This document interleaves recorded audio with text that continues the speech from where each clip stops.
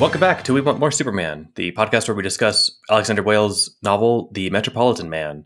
And today we're doing chapters 11 and 12, coming up on the finale. In fact, chapter 12 is called Finale Part 1. Part 1. I know we only got one chapter left. It's a good one. This is our penultimate episode. Penultimate. What'd you think of the penultimate reading section? I was actually surprised that, I guess it's not like I didn't know how many pages were involved in this, but I was surprised. I'm like, oh, wait, we're like coming up on the end. My main thought was like, these characters are interesting enough, and like, just like the plot as it's developing, like this story totally could have led itself to be, I would say, almost like nearly twice as long as it was. Like this, there was enough interesting stuff going on here that this could have been a much longer novel and still have been interesting. So I'm actually a little disappointed that it's ending so quickly. But yeah. Once we finish the show, you should definitely find the interview he did with Alexander Wales on earlier in the Methods of Rationality feed. Like they talk about some of the stuff that made the cutting room floor, and what made it into the story. And I don't know anything about writing, and I would feel like I was like I would feel like I'm wasting I'd feel like I wasted effort if I'm like, this was great, but like I can't really fit it anywhere. Like I would just shoehorn it in. I'd make a terrible writer because I'd shove in every idea I had, right? Yeah, I guess I'm mostly thinking, the part that feels like unexplored, the Lex Luthor is a really interesting character, the way because he's very robotic, but not like in an interesting way. Like, oh, how did this guy end up like this? So that felt like there was a lot more room to look into. Like, how do you get a Lex Luthor? How do you get a guy that's like, a master of the universe, controls so many things, and is this sort of very mechanically ethical, and totally comfortable with killing people if he's decided that meets his ethical algebra. Like how do you get to this guy? So like that's the part. It feels like, oh, there's so much room there for like making, because he already is like pretty. I guess I want to say three-dimensional. He's not believable, but like his unbelievability is not a bad thing. He's sort of interestingly odd. And the way to sort of develop that, like, there's a lot of room there to kind of look into how do you get a guy like this? So yeah, I'm kind of disappointed. Like, we're not going to get to see more of that. We've gotten a little bit more of getting into the head of Superman than I was initially saying. Like, oh, I'd like him to just sort of remain, entirely mysterious. So we've gotten a little bit more of that than I was thinking about. But that hasn't actually been a downside for me. But I'm not as sort of curious into kind of exploring Superman, because it is just sort of presented as he's in an impossible situation and he's a regular person, trying to cope with an impossible situation. But there's kind of a lot more going on with Lex, a little bit more also with Lois. Like I'm sort of like left wanting like, oh, I wish we could have seen more about these characters, but which is totally a great thing as far as like, so they're both like alive in your head and you just wish you knew more about them, which is always a win as far as telling a story. I agree. I would have liked, I think I would have enjoyed 5 chapters of background Lex, right? Yeah. And then, or even you could like, we could start some other story with some other, story arc or whatever. But yeah, I'm really kind of very interested in figuring out like what makes this sort of robotically competent man tick. Then again, maybe like, his rise to power story, he wasn't fighting Superman on the way to there, right? Like it might not be all that that captivating, but it would be, I'd still, read it. The other thing that I liked that you mentioned too was we are getting a lot more of what's going on inside Superman's head than like you talked about early on. You're like, I kind of hope he just stays this fixture that we never get to look into. Concept, yeah. I really like how it's, because when you talked about that, I was like, oh, that hadn't occurred to me. But that would be a really fun way to take the story.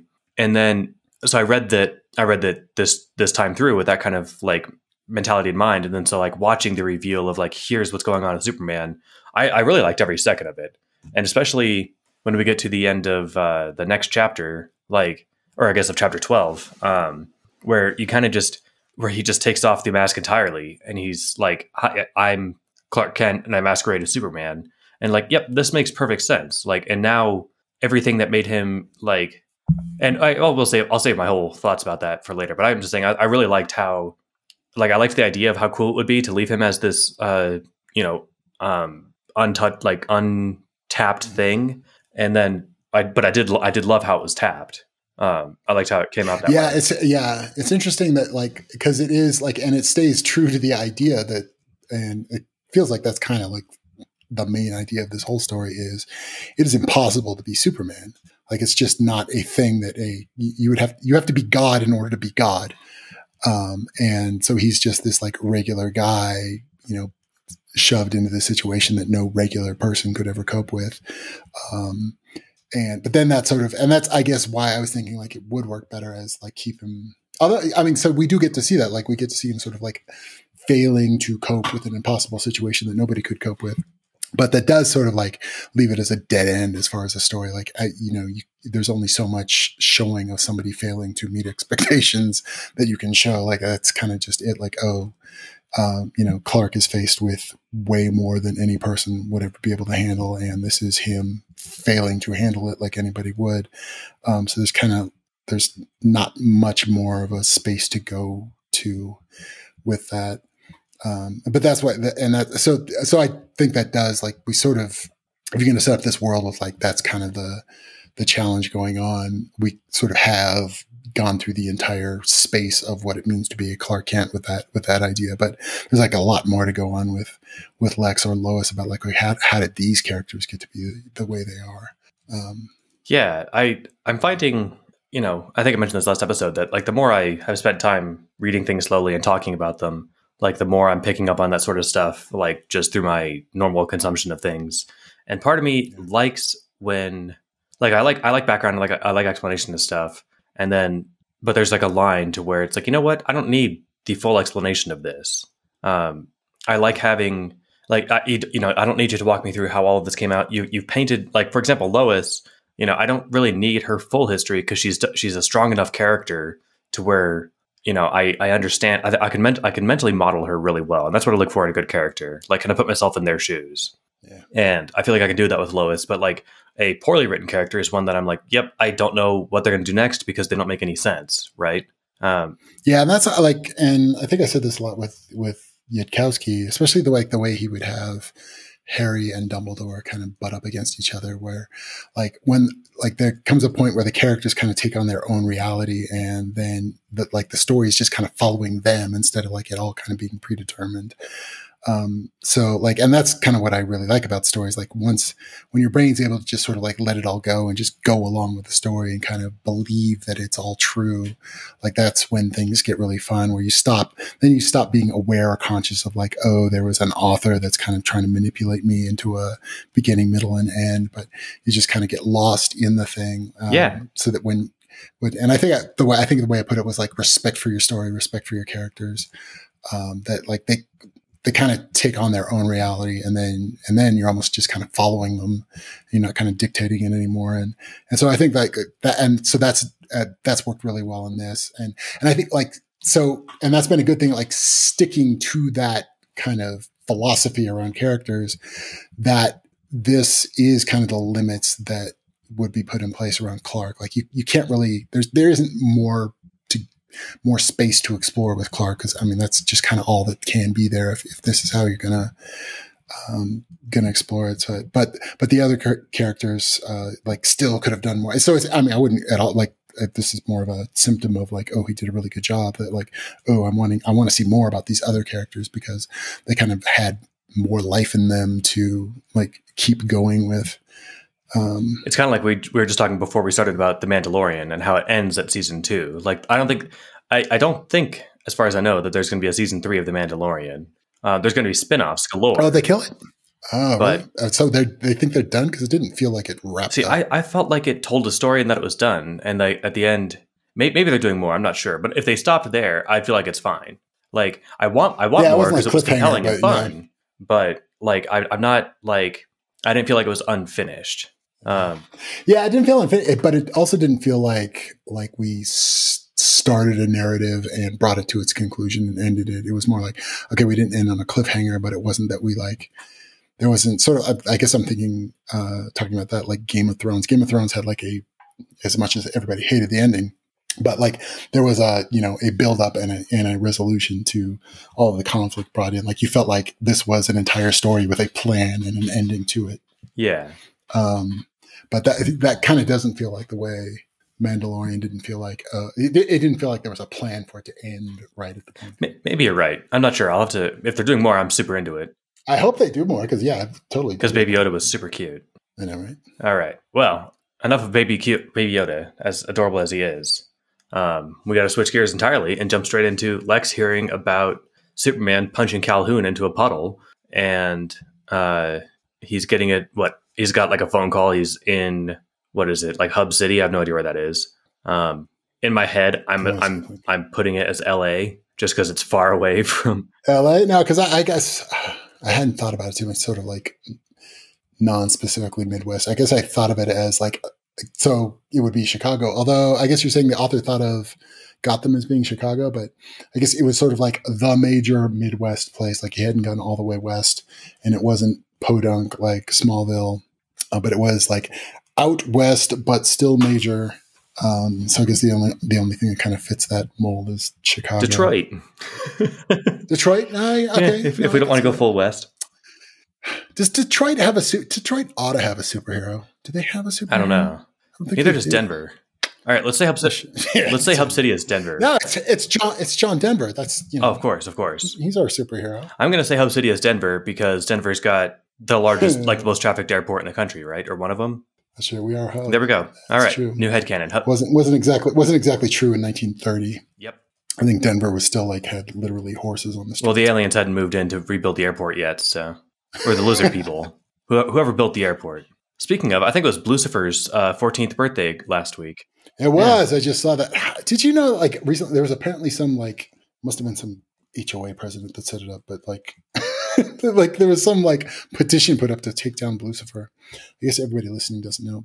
There's this like super creepy statue on your drive into the to Denver International Airport of this ginormous blue horse rearing up on its hind legs, and it's got these like. It's literally lit up, aren't they? Like his eyes are like lit up. They're flaming red. They are. They're like, the flaming red eyes that are like lit up. He looks like he's a demon horse. His name is not actually Lucifer. I don't even know what the hell his name. That's the name he was given, but yeah, he's like a blue horse with like red flaming eyes, like rearing up. He's like 20, 30 feet tall. And so he got the name Lucifer because he's a blue horse that looks evil. And he killed his creator. It was during the installation of Lucifer, the guy that made him. It fell on him and killed him, which adds to the mystery. So there's the element of this is an uncle story, so I don't know if it's true, but my uncle tells me that he helped paint the thing and that he knew the guy that it killed. Nice. So given that I know he does professional, what do you call? It's not just body work on cars, but not professional restoration. What was that? Restoration, not just painting, whatever the fancy word for painting is when you're doing it to things that aren't walls. So I know that he does all that stuff. So I take his story as at least plausible. Anyway, so Lex is in Denver and he gets a call. He gets a call from Mercy. Go ahead and call it Denver.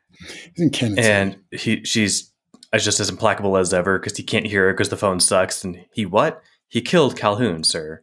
Who knows? Everyone, sir. It happened just outside the courthouse after the guilty verdict was handed down.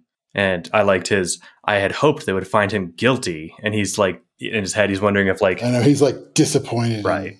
in Mercy. Either she's slipping... you were supposed to take care of this shit. Like, you're supposed to make sure that he got found guilty and then, nothing bad would happen and that this would just go away. So he's kind of like... Yeah. Miffed that Mercy let him down. And she's like, I know, I'm still trying to figure out what happened. And I like that because, she did her job. But what they didn't account on was Superman flying to every juror's house and say, give him a fair trial. Yes. Now that we've been talking about, I can totally picture some other story involving Lex and Mercy. That's a good point. Like, I would totally dig it. Yeah, getting into, where could that go? That would be fun. All right. So we've got that. And then he just says that he'll fly home later. And then he's talking about, okay, well, this is a Class C or between a Class C and a Class E incident. He's categorized all of the bad shit that might happen. I like it. I mean, you got to have a reaction plan to stuff. I wonder, what the difference is between a, Class, whatever, J and a K, but Jay, is it like a logarithmic projection of like Yeah. shittiness?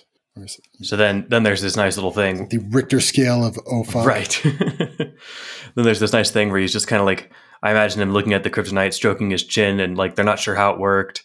It weighs 20 kilograms. I'm not sure what that is in freedom units, like 50, 40, 45. I was going to guess 50 pounds. 2.2 pounds per. Okay, yeah. So 44 points. And so then he's like, okay, well, this is a little risky, but I'm going to go for it. And he just takes a hammer and chisel to it. And I know, off it was piece. kind of like, I'm like, seriously, dude? You're just going to go ahead and hammer on that shit? Yeah, for all we know, that's what makes it explode, right? Know, right? Like, and then the entire Earth, explodes because Lex was on the timeline. And then I like it. Oh, yeah. Then we get this really short cutaway. Floyd's hanging out in his hole. And I know it was really short, but it was like a really great kind of demonstration of like Clark is losing his shit. Yeah. Tell us about it. What happens here? Well, yeah. So Floyd's, he's still, 300 feet below Alaska, sitting in a hole dug by Superman, smelling his own bucket full of shit. And you can sort of like get his kind of like almost like depressed sense of hopelessness of like, oh, I'm 300 feet underground. Oh, and it curves over and, it's not quite, it's not narrow enough that I could brace my back against one wall and try to climb up, but I guess I could sort of try to, climb up, but, sort of facing the hopelessness of trying to climb 300 feet up a rock wall. And then like knowing that he would fall to his death if he did, but he's still like, well, what the fuck else am I going to do? So he's sort of like considering even going ahead and making the futile effort to try to crawl out, even if it would end in his own death, just because like he's got no other options left. So he's sitting there kind of all morose and smelling his own shit and tired of his whole world and eating all of the, canned spam that Clark lawfully bought at the local 5 and dime back in the age when there were things called 5 and dimes. So it's, not going great for Floyd, but fuck him. He's a psychopath. But what I liked how like this scene is so sort of kind of weird and bizarre. So he's just sitting there like feeling bad for himself. And then like suddenly Superman shows up, but because he's like Superman with super speed, it's just more like there's just sort of an explosion of like, air of, Superman is just, Whoom, there. Mach 5 Superman, came down your tiny little hole in the bottom, underneath Alaska, and then suddenly just like grabs Floyd by the neck. And I think and then you can see, and then so he's got like no warning. And suddenly this guy, Superman shows up and then he's like strangling Floyd and he's sitting there like trying to, and you could just sort of like this visual of just Superman is just like fucking on the edge, ready to snap. And he's just like sitting there half choking Floyd and just deciding whether or not he feels just like ripping. I mean, I guess it was phrased as sort of like, oh, should I choke him to death? But for Superman, it would be more like, oh, should I just, rip off his head and cast it into the sun? I think he's got a fist pulled back to punch him. Oh yeah. And it kind of, do we call back to sort of like what that was like for Calhoun, I think. I mean, I imagine, except Calhoun didn't see it coming, right? Yeah, exactly. So we just kind of get this like very graphic description of like the potential of the nastiness that could go on if, Superman is not capable of hanging onto his shit. But I guess what I liked about it was like, okay, this all happens kind of out of nowhere. And then, and Floyd can't breathe. He tries to say, Martha. He doesn't, it's not Martha, but like your father or some shit, but he tries to say something to get him to like, rejoin his humanity and decide that, murdering somebody in cold blood is a bad idea. But like all that, what I liked about all of this was like how quickly it just sort of like shows up and then leaves and then like it's gone. He's like sitting there just trying to decide whether he's going to kill Floyd with his bare hands. And then we kind of get the impression that he barely kind of sort of decides that like, okay, I'm not still some guy, I'm not yet some guy that will just murder people.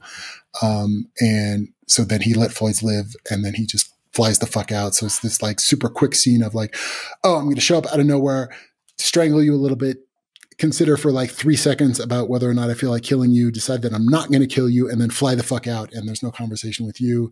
And so it's this very, like, it's a really great demonstration of like, okay, Superman's right on the fucking edge and is not dealing well. And he could really use a hug.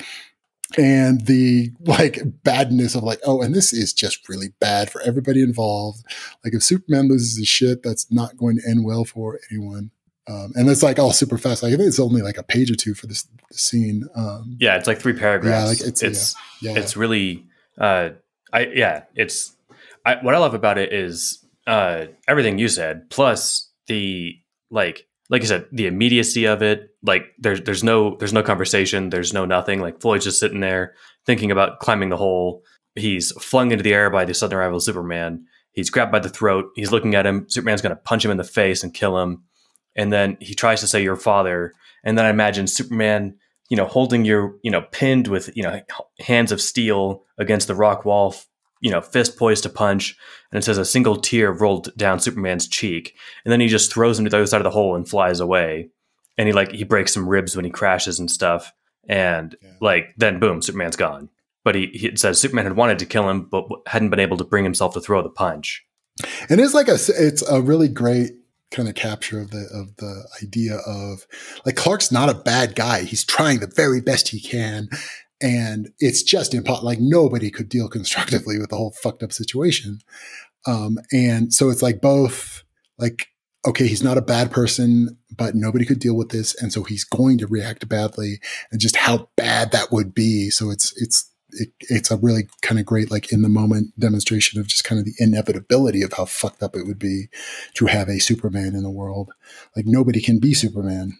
Yeah. It's a lot to ask, right? Like you said, you'd have to be God to be God. And when you're just a guy, so the other thing that I thought about when I was reading this is that, especially like with the context of later when he's talking to Lois about how, he didn't lose control and this and that. I think he went to go visit Floyd.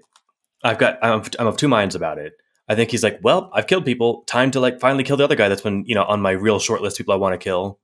And then he goes there and decides against it because he's not that guy. Or he went there to go see like, okay, have I snapped? If I can't keep myself from killing him, I've snapped. I'm not sure which of those it is. Yeah. Well, he kind of explicitly mentioned that as, one of the ways he was going to go. So yeah, I think you're right. Like, yeah, that was him testing himself. Yeah, I can't remember. He says that to Floyd earlier, but when he flew back right now to go like almost kill him, I think he was just seeing like, okay, have I lost it yet? Or that was kind of him testing himself. Like, and I also like the idea like he could just do that on a whim. Like he could be standing there in the middle of Metropolis and just decide like, oh, have I turned myself into a murderer yet? Let me quick bump over to Alaska, and that'll take me 5 minutes. And see, do I feel like snapping that guy's neck? Oh, I don't. And then I'll, hop back. Yeah. It's like, I gave my analogy before of like, the ex-smoker who keeps a pack in their coat pocket, for 20 years. he's tempting himself. Yeah. Anyway, so cut away from poor Floyd who lives in his hole. Again, he's an asshole, but he's got it rough there. And then we go back to Lois. And I like this a lot because it's basically her right after she's been splattered in blood. It talks about how like part of the skull hit her cheek and she might have gotten a cut from it. Like that's pretty grim. And like this nasty. Everything that she's talking, like every interaction that she has here, she just cuts right in. She's like, how many words do I have? I've got the opening portion of it written on the way over. And then she's like, I know she's in like the super all business mode of like kind of being very detached from her emotions. Exactly. And trying not to engage with the, nastiness of what it was she was just around. Right. And she's got, Calhoun's skull still on her skirt. And see, this is why I couldn't be a good writer. Cause like, what Wales is doing here, or Alexander, I guess, is, he's really showing, not telling, right? It doesn't say, and Lois was, making an effort to detach herself from her feelings and the stress of the situation by focusing on one thing at a time and focusing on her work. It doesn't say that. She just is doing that. And she's uncharacteristically bitchy when she's telling Jimmy to go buy her some new clothes. Yeah, go buy me some clothes. She keeps calling him kid, which is a very like kind of hard-boiled detective way to talk. And then he's like, okay, but Jesus Christ, kid, are you still here? Go. And it's like, all right, that's not the Lois that we know. So she is clearly stressed out. I kept thinking though, like she shouldn't like, okay, Jimmy, I'm a size 2 or something, like whatever. I don't know girl size, but like, oh, he's just gonna like run off to Macy's down on the Superman equivalent of the Macy's that's not on 34th. 40, 30. I just like how, maybe that's what he's going to ask. Okay, and he's going to say, what size are you? And she's just like, go get me some fucking clothes. And he just comes back with like, I don't know, a sweater. He's going to show up with some exactly, swag. Yeah. He's going to, okay, here's your hoodie. Yeah. I was trying to ask your size, but you snapped at me. So enjoy your oversized hoodie. There's your hoodie in your bathroom. Anyway, so I like that a whole lot. So I mean, she's but while she's like telling him like, okay, get the fuck up, go get me some clothes because the grown-ups are working here. I kind of like Jimmy Olsen, kind of at least to me feels like the original Jimmy Olsen. He's just sort of this like inept little immature dude that can't deal. But so she sends him off to do that, and she's like typing up the like, okay, she just witnessed Superman execute a dude on the courthouse steps, so she's writing up that big ass story. She gets through that draft. She does the second draft, and back of my brain was thinking like, oh, how weird is that in a world of typewriters? Like, oh, your first draft has to be on a piece of paper, and then you have to make another set of papers for your second draft. But she gets all that done and then goes to Perry, kind of, I guess, on the assumption like, okay, this is what we do for a living, so I've written up the story. But then Perry's like, oh, we've been told, I couldn't remember the actual, it wasn't censored. Gag order. But basically Perry's like, yeah, gag order, that was it. But he's like, oh, we've been told to not say anything about this. We've been told by the chief of police, the president of the United States, and our employer. Yeah. And at least like in the back of my head too, it's like, this is all Lex. This is entirely Lex has decided that this ought not be reported. Although, no, I guess Lex doesn't know this. Well, Lex got the phone call, and maybe he made some calls or something. Oh, so, okay. So this is so Lex just found out. So this is still potentially like Lex, flexing muscles to make sure like he decided we can't let this get out of the box yet. So he made sure to like tighten it all down until he could figure out what was going on. That was what was in the back of my head was like, if there's any sort of like message from on high, that must have come from. That's definitely possible. Maybe it was a fake call from the president, or maybe it was so I think, or he's got like all the right people to influence whatever, and then convince the president. Then he needs to make that call. I think that's either that or just the president also is like, you know what, we had a plan for this too because we're not idiots. We don't want this getting out. Enough of the right people in the Senate get told that like their campaign contributions are going to dry up if they don't do the right thing. Something like that. And those guys call a president and blah, blah, blah. So he knows all the right levers to pull. I'm thinking that definitely maybe the call from the police was led by Lex. I'm wondering if the president just did it himself. But then I'm thinking the radio stations went to dead air like 2 seconds after Calhoun got killed. And so that sounds like Lex. So it's like, all right, yep. Yeah, especially because he could like locally influence that. Like he doesn't need to go all the way up to the president to get a radio station to shut the fuck up. So then what happens, because she left her desk, of course, there's a note sitting on her desk when she gets back to it. Right. Yeah, so she goes back up to the roof, and like she's kind of more conscious of the whole like, Clark, Superman is God and can hear everything you think. So, so she's already thinking, oh, let me just ask the guy, why did you do this? And she realizes like, oh, she could ask him while she's still walking up the stairs because he sees you when you're sleeping. He knows when you're awake. But yeah, she gets up there and she starts talking to Clark. Clark is like, or it's funny. I keep saying that, like, if we're talking about Superman as a person, not capable of coping with his situation, I keep thinking of him as Clark.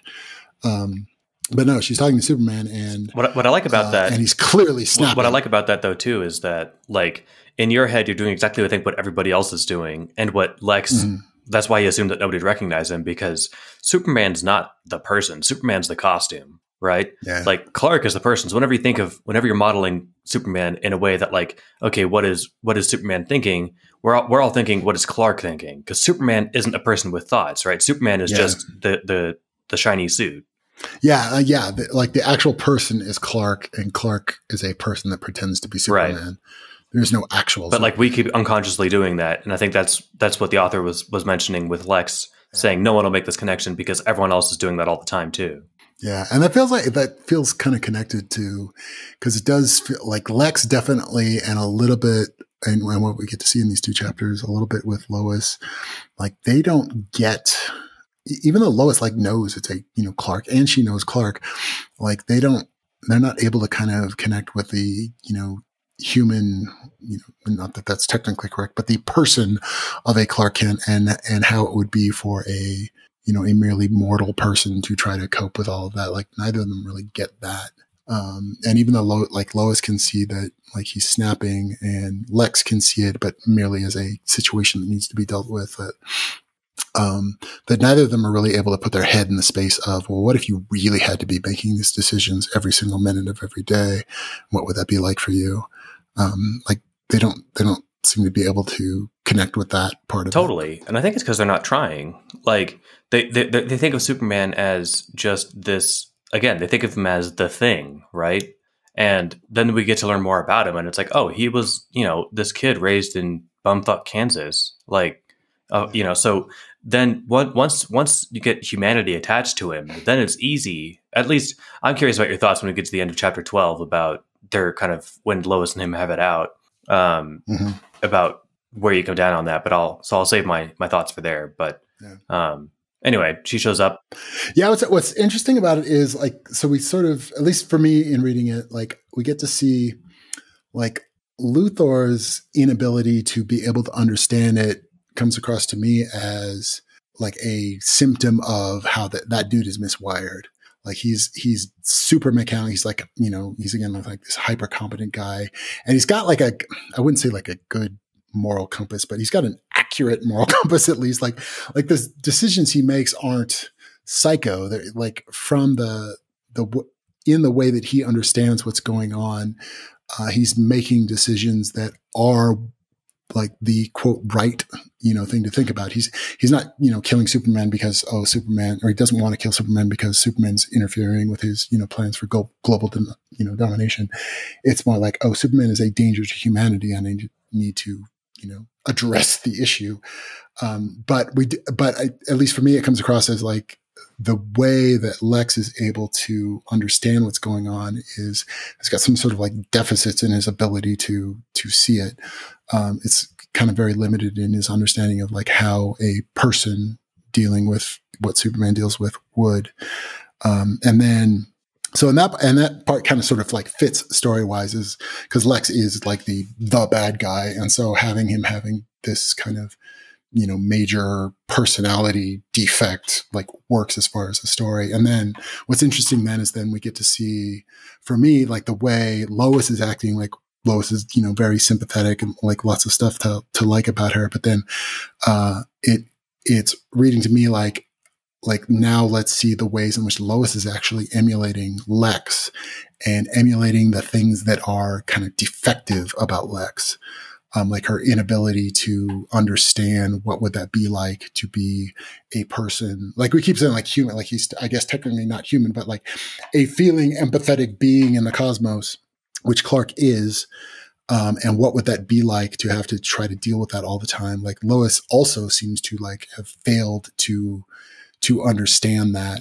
And she's still sort of applying the same kind of very mechanical ethics that Lex does about like, oh, well, no, I would just be 24/7 trying to save people because that's the right thing to do. And she doesn't kind of like have any appreciation for the like, how does a fallible human who has good intentions and wants to do all the right things, but isn't God, able to deal with it? Like she still doesn't get that. So she still kind of applies that very, inhuman kind of metric to, how she thinks he ought to act. Yeah. When Lex is talking about Superman, he's always saying things like he doesn't understand the aliens' psychology and that sort of stuff. Like he explicitly thinks of him as this, non-human, basically non-person. Yeah. And Lex is very robotic. Right. Yeah. Like you get the sense that like Lex just doesn't understand how people work. I mean, he knows enough to, he can manipulate the governor while acting human enough to, so I think he gets how people work. He just doesn't he's just not one of them. Right. And then I think, but he and Lois both share the same thing with Superman where they don't model him like a person. Like I don't think Lois has sat there for 5 minutes and thought, okay, I hear all the suffering in the world, but I still want to have a life. Like, how do I juggle that? She's just thinking, it's like we were talking about with Mark Zuckerberg giving $70 million to that hospital. And people are like, that's not enough. And it's like, that's the biggest hospital donation ever. It's more than you gave. And it's more than you gave. And like, granted, it's, he can give more than you can because he has more money, but do you do anything? Do you do as much as you can? No. And so like, but the point is that. Yeah. Clark and Lois have like pretty close to that exact. Exactly. Yeah. But as far as like what you were saying a second ago about how they, they're not thinking of what's it like to be Superman. I don't think that either of them have actually tried. Like to model him like a person with feelings and stuff. Like Lex kind of has, but in this weird detached way of like, well, we need to give him anchors so he doesn't want to blow up the earth. And weirdly, I'm weirdly with like Lex, it almost like that, because I do get the sense that like Lex is, I keep using that phrase, Miss Wire, like Lex is robotically wrong. And like, oh, he's not like he doesn't work the way humans are supposed to work. But with Lois, it's more like, oh, like she could have been, but she's like failing to like live up to it. The ways in which she's emulating Lex are sort of a failure. Like she had the potential to like appreciate the human side of that, and kind of make her decisions based on that, but she like failed to. Whereas Lex just sort of feels like a rabid dog. Like, oh, he's just wrong. Like he's just fucked up. I think. Like there's no saving that, but like with Lois, it was sort of like, oh, like she could have gotten this right and she didn't. What I like about that though is I think that she does at the end of the chapter, or at the end of chapter 12. I think she comes around, and once she like, because right now, Superman has come in and told her like, I'm an alien. I got here a year and a half ago. At this point, and like, he's like emphatically not human. So she hasn't been trying to think of him like a person. Yeah. And then when like she and Clark talk, she's just like, oh, you grew up as a kid and got superpowers. In my mind, she like at that point understands like, oh, I don't have to think of it this way. Like, I've been thinking about you wrong. Like I thought you were this, basically robot from space, and was wondering why you had bad programming. And well, did it feel to you? I guess I didn't feel. Did it feel to you like she backed away from the judgment? Because it felt to me like she still judged him for if he wants to sit back and have a cup of coffee, that she still judged him for the people that died while he was doing that.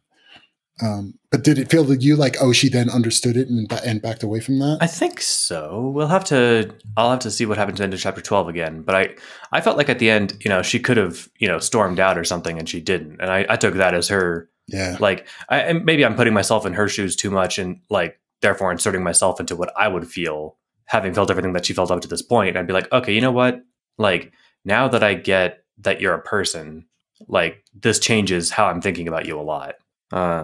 Yeah, it is. And we kind of have like, haven't gotten there yet, but it is like super fucked up. Like another good kind of indication of how like fucked up Lex's head is. But like Lex pushes Lois into like, oh, you got to just try to be his girlfriend. Because, he needs to have a connection to humanity. So he just, won't decide that he feels like ending it. But like her, like how, especially because we get like such a good sense of like what a 3-dimensional human Lois is, and that for her to be kind of like reduced to that, like, oh, you just need to be Superman's girlfriend to, make him feel like he doesn't want to, end girls. And that like how kind of demeaning that is to like everything Lois is as a person. But like that was kind of a good demonstration of like Lex, how sort of just super transactional Lex's head is. In how you deal with people. He's like, okay, this is just a good way to get, to make Superman not feel like killing humans, and, fuck, who cares what that actually means for anybody's kind of authentic experience, or what that means for Lois, or what that would mean for Clark's experience of Lois. He just doesn't care. He's like, okay, let's, try to get the guy to feel like humans are your girlfriend. Yeah. It's very, like you said, transactional is a good way to think about it, which when you think about Lex, transactional is his, is in his blood, right? Yeah. That's kind of the only way he thinks of any kind of interaction with people. All right, you go to Smallville, pretend to be a shop owner, and I'll give you $5,000 a week, right? Like that's how things seem to roll with him. Anyway, we haven't even talked about what Superman and Lois talk about. So she gets up there and she asks like, "What the fuck?" And he says, "I was angry," which is kind of like, duh. But she's I like. I mean, the whole interaction is painted really well. Like, he's looking. Yeah, I guess. Yeah, my favorite part about it was like, because it would have been very, very easy for, because it's not only like how does Clark kind of represented, but like even like how it's in the story, that it would have been very easy to portray this as, well, the dude just snapped because the situation was so offensive that anybody would. He doesn't give himself, and he is sort of like very kind of self-critical and kind of flagellating himself of, he says like, I'm able to basically stop time, and, there's no decision I make that's rash. I am always able to stop and think about anything, even in the moment between, when I'm bunched up my fist and decide to drive it through his skull. I gave myself 3 days to, stop and stare at my navel and decide whether that was the right thing to do.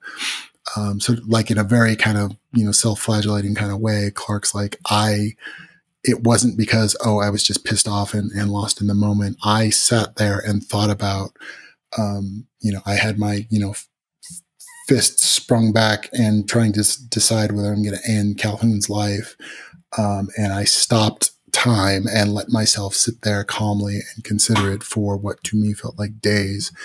And then I decided, but it still did kind of come out as, and then I decided, fuck it. Fuck this guy. I'm going to end him. And then he did. So, but he didn't give himself permission to write it off as, heat of the moment. He's like, no, I stopped and I thought about this and I did it anyway. And that's probably wrong. And I'm probably a bad person for having done it, but that's what it was. So I like that. Like he wasn't going to try to like make excuses for himself. Yeah. That's a good point, that he's not writing off his behavior. I mean, he says, I was angry, and she's like, you've been angry before. What made this time different? And he's just like, I've been thinking too much. I've been angry too often. And, he said all those hateful things. And it wasn't that I snapped. I didn't lose control. If I'd punched him as hard as I could have, Metropolis would be a smoking crater. And he's like, no, I was just standing there hating the guy. And then he talks about, the time dilation thing he can do. And then he's sitting there meditating on Calhoun's last words, truth, justice, in the American way. And then he's like, and I think he says that, as he was sitting there thinking about, what do I do about the situation? It wasn't until his fist was halfway through Calhoun that he realized that his emotions had their thumbs on had their thumb on the scales. Yeah. Which isn't to say that he's like, he didn't say. Yeah, I guess that is kind of heat in the moment. He is kind of saying that. Yeah, but he gave like 3 minutes of heat in the moment is a long, or 3 days of heat in the moment is too long, right? Heat in a 3-day time dilated window. That's true. So like, and he doesn't say, and I got carried away by my anger. He says, no, I thought about it calmly and consideringly for, half a week, and then decided, let's fucking do it. And then as I was doing it, I was like, oh, you know what? I maybe had some emotions in there. But like, it's not like he didn't say, he's like, he's definitely like taking responsibility. He's saying, this is a decision I made and I'm responsible for having made it. And then he's trying to think too. He's like, I used to believe in redemption. I believed in the justice of the legal system. And when it failed, as it often did, I would tell myself that it wasn't my place to rush in headlong. I didn't want to be a shepherd of sheep. I wanted humanity to stand on its own 2 feet. And then like, I was just going to read the whole paragraph, but it's, I don't want to be, there's already an audiobook. So, he says, it's like you said, if I'd come to America when slaves are being sold on those very docks, would I have respected the law then? And she's like, well, I didn't mean, he's like, I know. I just, I'm just explaining where I'm coming from. And he's like, that's the thing is I couldn't let this be go, right? Humanity made the wrong decision, so I made the right one for him. Mm-hmm. And I think everyone knows that. Well, yeah, and it's sort of interesting later, like there's like no attempt at all. Like he very clearly committed a crime and there's no attempt at all to try to prosecute him for it. Right.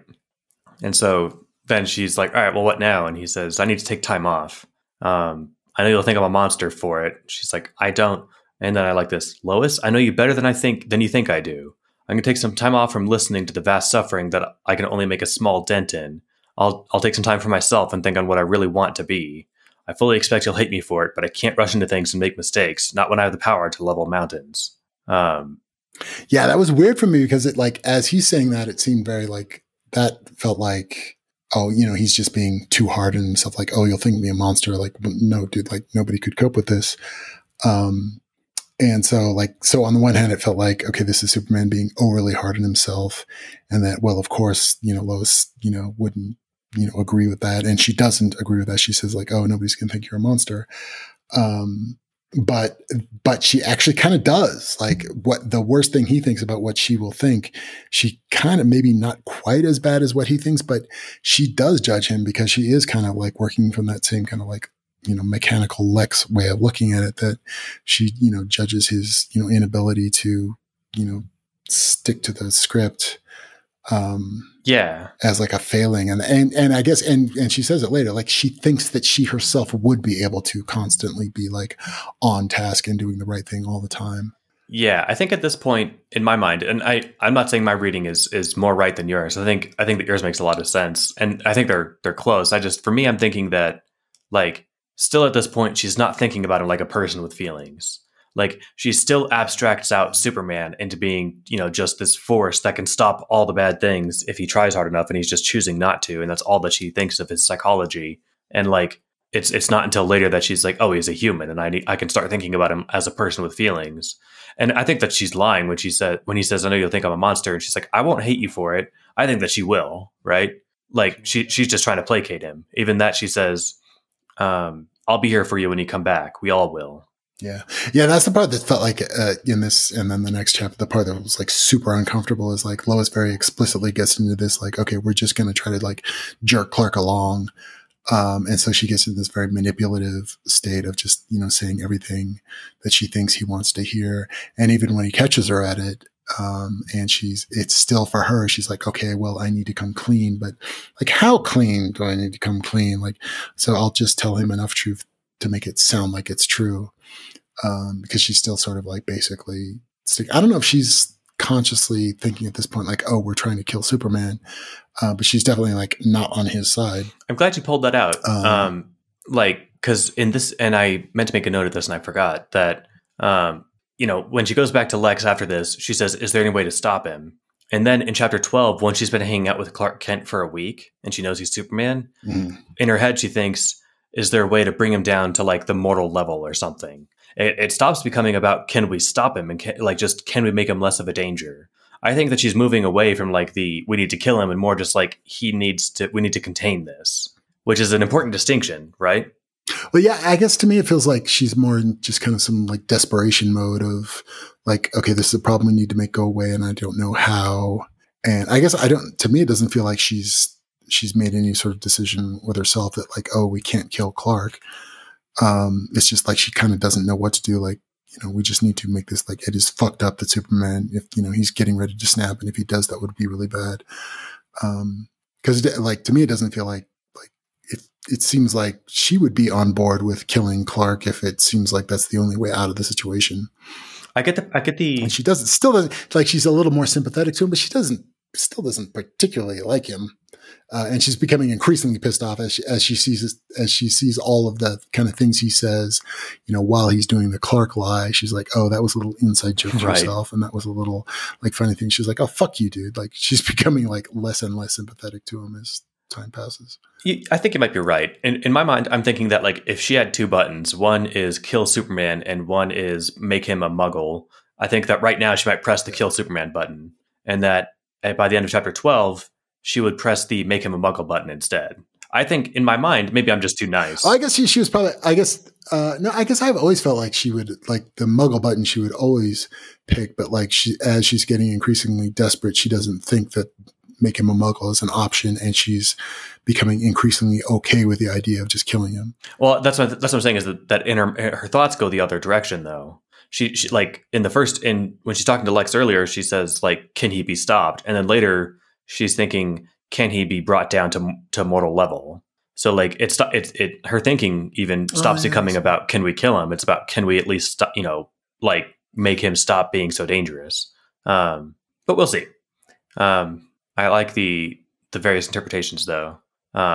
Anyway, so I wanted to get to this exciting part because this is where she's on her way back down from the roof, and she's thinking about like, oh, that was a Bible, allegory there with the shepherd of sheep business, and then she's like, oh, I guess he really did take a lot of, he took seriously about studying human culture and stuff, and then she was like, that sounds like just exactly the kind of thing like Clark would say. Like, wait, is that Dean Cain? She's like, wait a minute. He sounds just like Clark. Oh, wait a minute. Clark looks just like fucking Superman. The Dean Cain bit is another John Mulaney joke, which I'm glad is such a recurring element. I would like, and this is just sort of like the core conceit of the Superman story is that like, no, we're all just supposed to like let go of the idea that Clark Kent looks exactly like fucking Superman. I wish we had just sort of like and this totally would have been fine because it's not like we would have been demanding anything more from anybody than you ever had to with looking at the Superman story, but like we kept like kind of poking at it and staring at it, like kind of applying all the same kind of rationality things around what is and is not plausible. It's like if we weren't, and I would have been like totally on board if we were going to come up with like, oh, there's some like secret Kryptonian power to like fuck with people's heads and make them, there's the Kryptonian gaslighting power that he has. Like we could have like done that. And especially like if we were going to go there and keep like pointing it out, like then you needed to do that. But so I'm still kind of disappointed that like, we either needed to just continue to hand wave it or, come up with, some reason for it. But like we looked right at it and looked at the, the implausibility of it. And then, but we still stuck with the same story of just like, oh, I guess if you like put on thick glasses and slouch, nobody's going to notice. Which is just fucking bullshit. All right, I guess two thoughts. It's bullshit. All right. One thought is that it's still possible that there's Kryptonian mind or gaslighting powers, and she just broke the spell. I'd straight up like hope that's the case because that like seems like the best out. All right, well we can hold on to that, but I still think that like I mean. If a guy that looked like my coworker started catching meteorites and whatever throwing cars, I would be like, hey, you look like the guy in the tights downtown who's throwing cars and doing Superman stuff. And like, I mean, they even have that conversation here where, she's thinking about like how she used to jab Clark a few times about, hey, you spend some time on athletics and you might rival Superman because like he looks kind of like him, right? And in my mind, I'm thinking that like, I look at Clark Kent and I look at Superman on TV or even in real life, and I'm like, there's no way that Clark could convince me he was Superman unless he started doing Superman stuff in front of me. Like, if I asked him, hey, take off your glasses and stand up straight, I'd be like, yeah, I kind of see it, but I'm not buying that you're actually this God man, right? Well, are you making your voice deeper? No, you are. You're imitating the God man. It's weird. No, I'm not. He just did it again. This is my voice. I think that.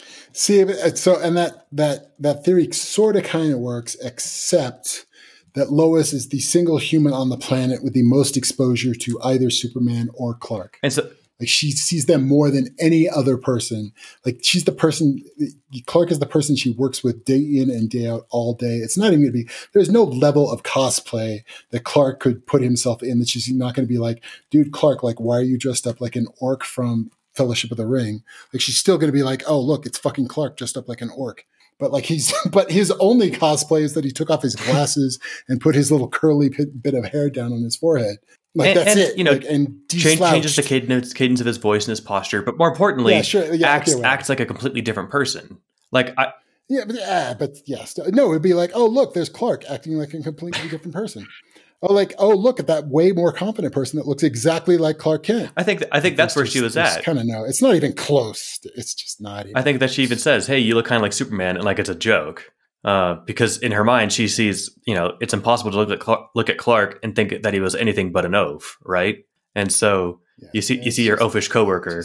All right, just nice. That's like okay, like, and you could totally like run like and every like Superman story has run with that. Is like okay, that's the theory that's going to explain it, but because this is sort of like a little more rationalist, like we stared right at it, we like pointed right at it and we did nothing about it. So I'm gonna call that a flaw. Like, so yeah, that totally works as like a story thing.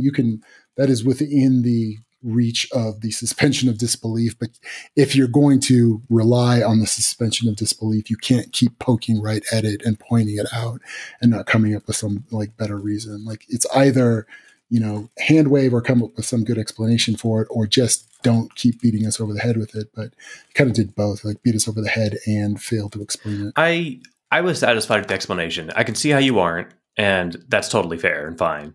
I think for me, like, it does a good enough job setting up like how weird it would be to imagine that the guy that sits next to you and pokes at his typewriter with 2 fingers is the same guy that can punch mountains into molehills.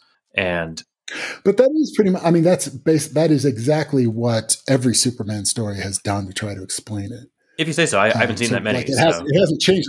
Well, yeah, but there's never been any better explanation for why would nobody recognize that Clark looks just like Superman. I see. There's kind of, it's just always been like, don't look at it. So it's no different than any other, but definitely different in that we have talked about it way more. So if you were going to talk about it more, you got to come up with a better reason about it. I think that it by shining a light on it and saying like, look, this is a way that a human psychology could analyze the situation reasonably. I give it a pass. I rather enjoy the reveal, like the way that she has it, and I wasn't dissatisfied with the lack of like. And again, for all we know, there is some cool thing behind it. I'm not telling you there's not. I'm just saying that like if there wasn't, I'd be fine with it. I would hope so. It seems, since we've only got one chapter left, it seems like we're probably not going to get it. But yeah, I mean, I guess at least like the explanation for why does nobody notice in this story is exactly the same as the explanation in every other story. It's just like, oh, well, I guess nobody notices, or he slouches some. Like we're relying on all the same ideas that all of the other stories did, but sticking it under more of a microscope than other stories ever did. Fair enough. But won't that just seem like a guy talking to himself? No, because the screenwriter guy's gonna have glasses, and that's gonna make you seem like a completely different person? Yeah, I mean, it works for Superman. That's a good point. That's valid. I think we've had it out a couple times on that throughout the whole show, which is fun. I feel like I've said everything I wanted to say on the subject, and I got a good excuse to shove in one of the sound clips I wanted to shove in. So that's my only goal. All right, so like she's on the way down. She's realizing this, and then like she's putting all these things that are clicking into place, right? And she's like trying to kick herself, saying that there's no way I'm that dumb. But no, hold on, like this makes sense. This makes sense. She remembered Clark flinching when she said something about like Superman not being totally emotionless when he came across a scene of brutal violence. Clark hadn't been flinching because he was a naive Midwestern farm boy. He'd been flinching because he'd been remembering. And like she's just putting it like all together.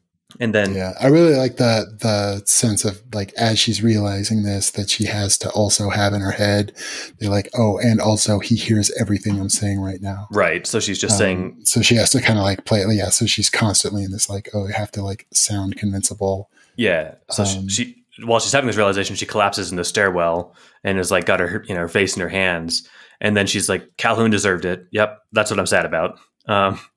Yeah, I know it's such a creepy feeling of like, oh, you've got to come up with like some plausible, explanation for how you're just feeling in that moment that is not the actual reason. Speaking of creepy feelings, yeah, it's very. I like the next example she comes up with, where she was thinking that a few weeks after Clark Kent shows up in Metropolis, she like took a sailor home and did things that good Catholic women aren't supposed to do, and the next day Clark is super pissed at has a bad mood towards her. And she at the time thought that maybe he'd seen her flirting with a guy or something. And then she was like, the fuck, he might have been watching me fuck that dude. He was watching me fuck. Yeah. Like, oh, that's creepy. So. I know, right? Like how like sort of intrusive into your whole world that would feel. Yeah. So she flitted through her memories of Clark Kent the reporter and found one of him hunched over paperwork of his taxes. People had been dying and he'd been filing his fucking taxes. He'd sat in on boring meetings about style standards. People literally burned to death.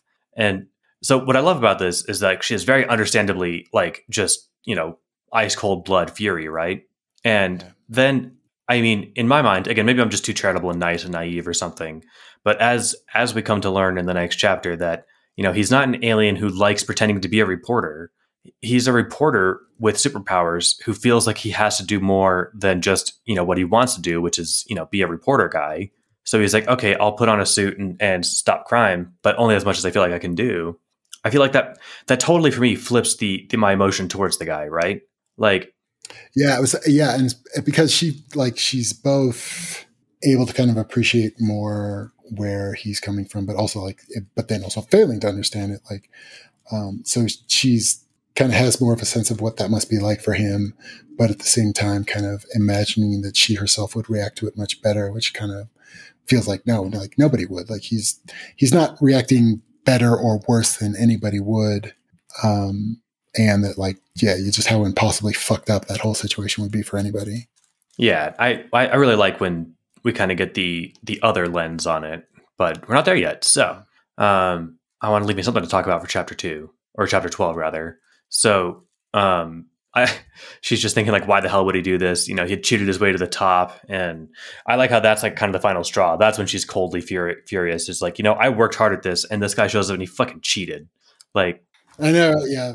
At least to me, that like came across as kind of petty. I mean, and I guess like there is just like whatever kind of obnoxious 1930s sexism she would have been having to face, but it did seem to me like, really, like that's the thing you're going to be pissed off about, is that, you know, he climbed up the the newsroom ladder faster than well, you. I think that I my mental model of Lois, like you said, it's the fact that she worked so hard to overcome everything to get to where she's at, and then this guy comes in and does it with insane ease because he can eavesdrop on every conversation in the city. And so like, she's just like, I mean, I think the other thing is that like, that's the most tangible bit, right?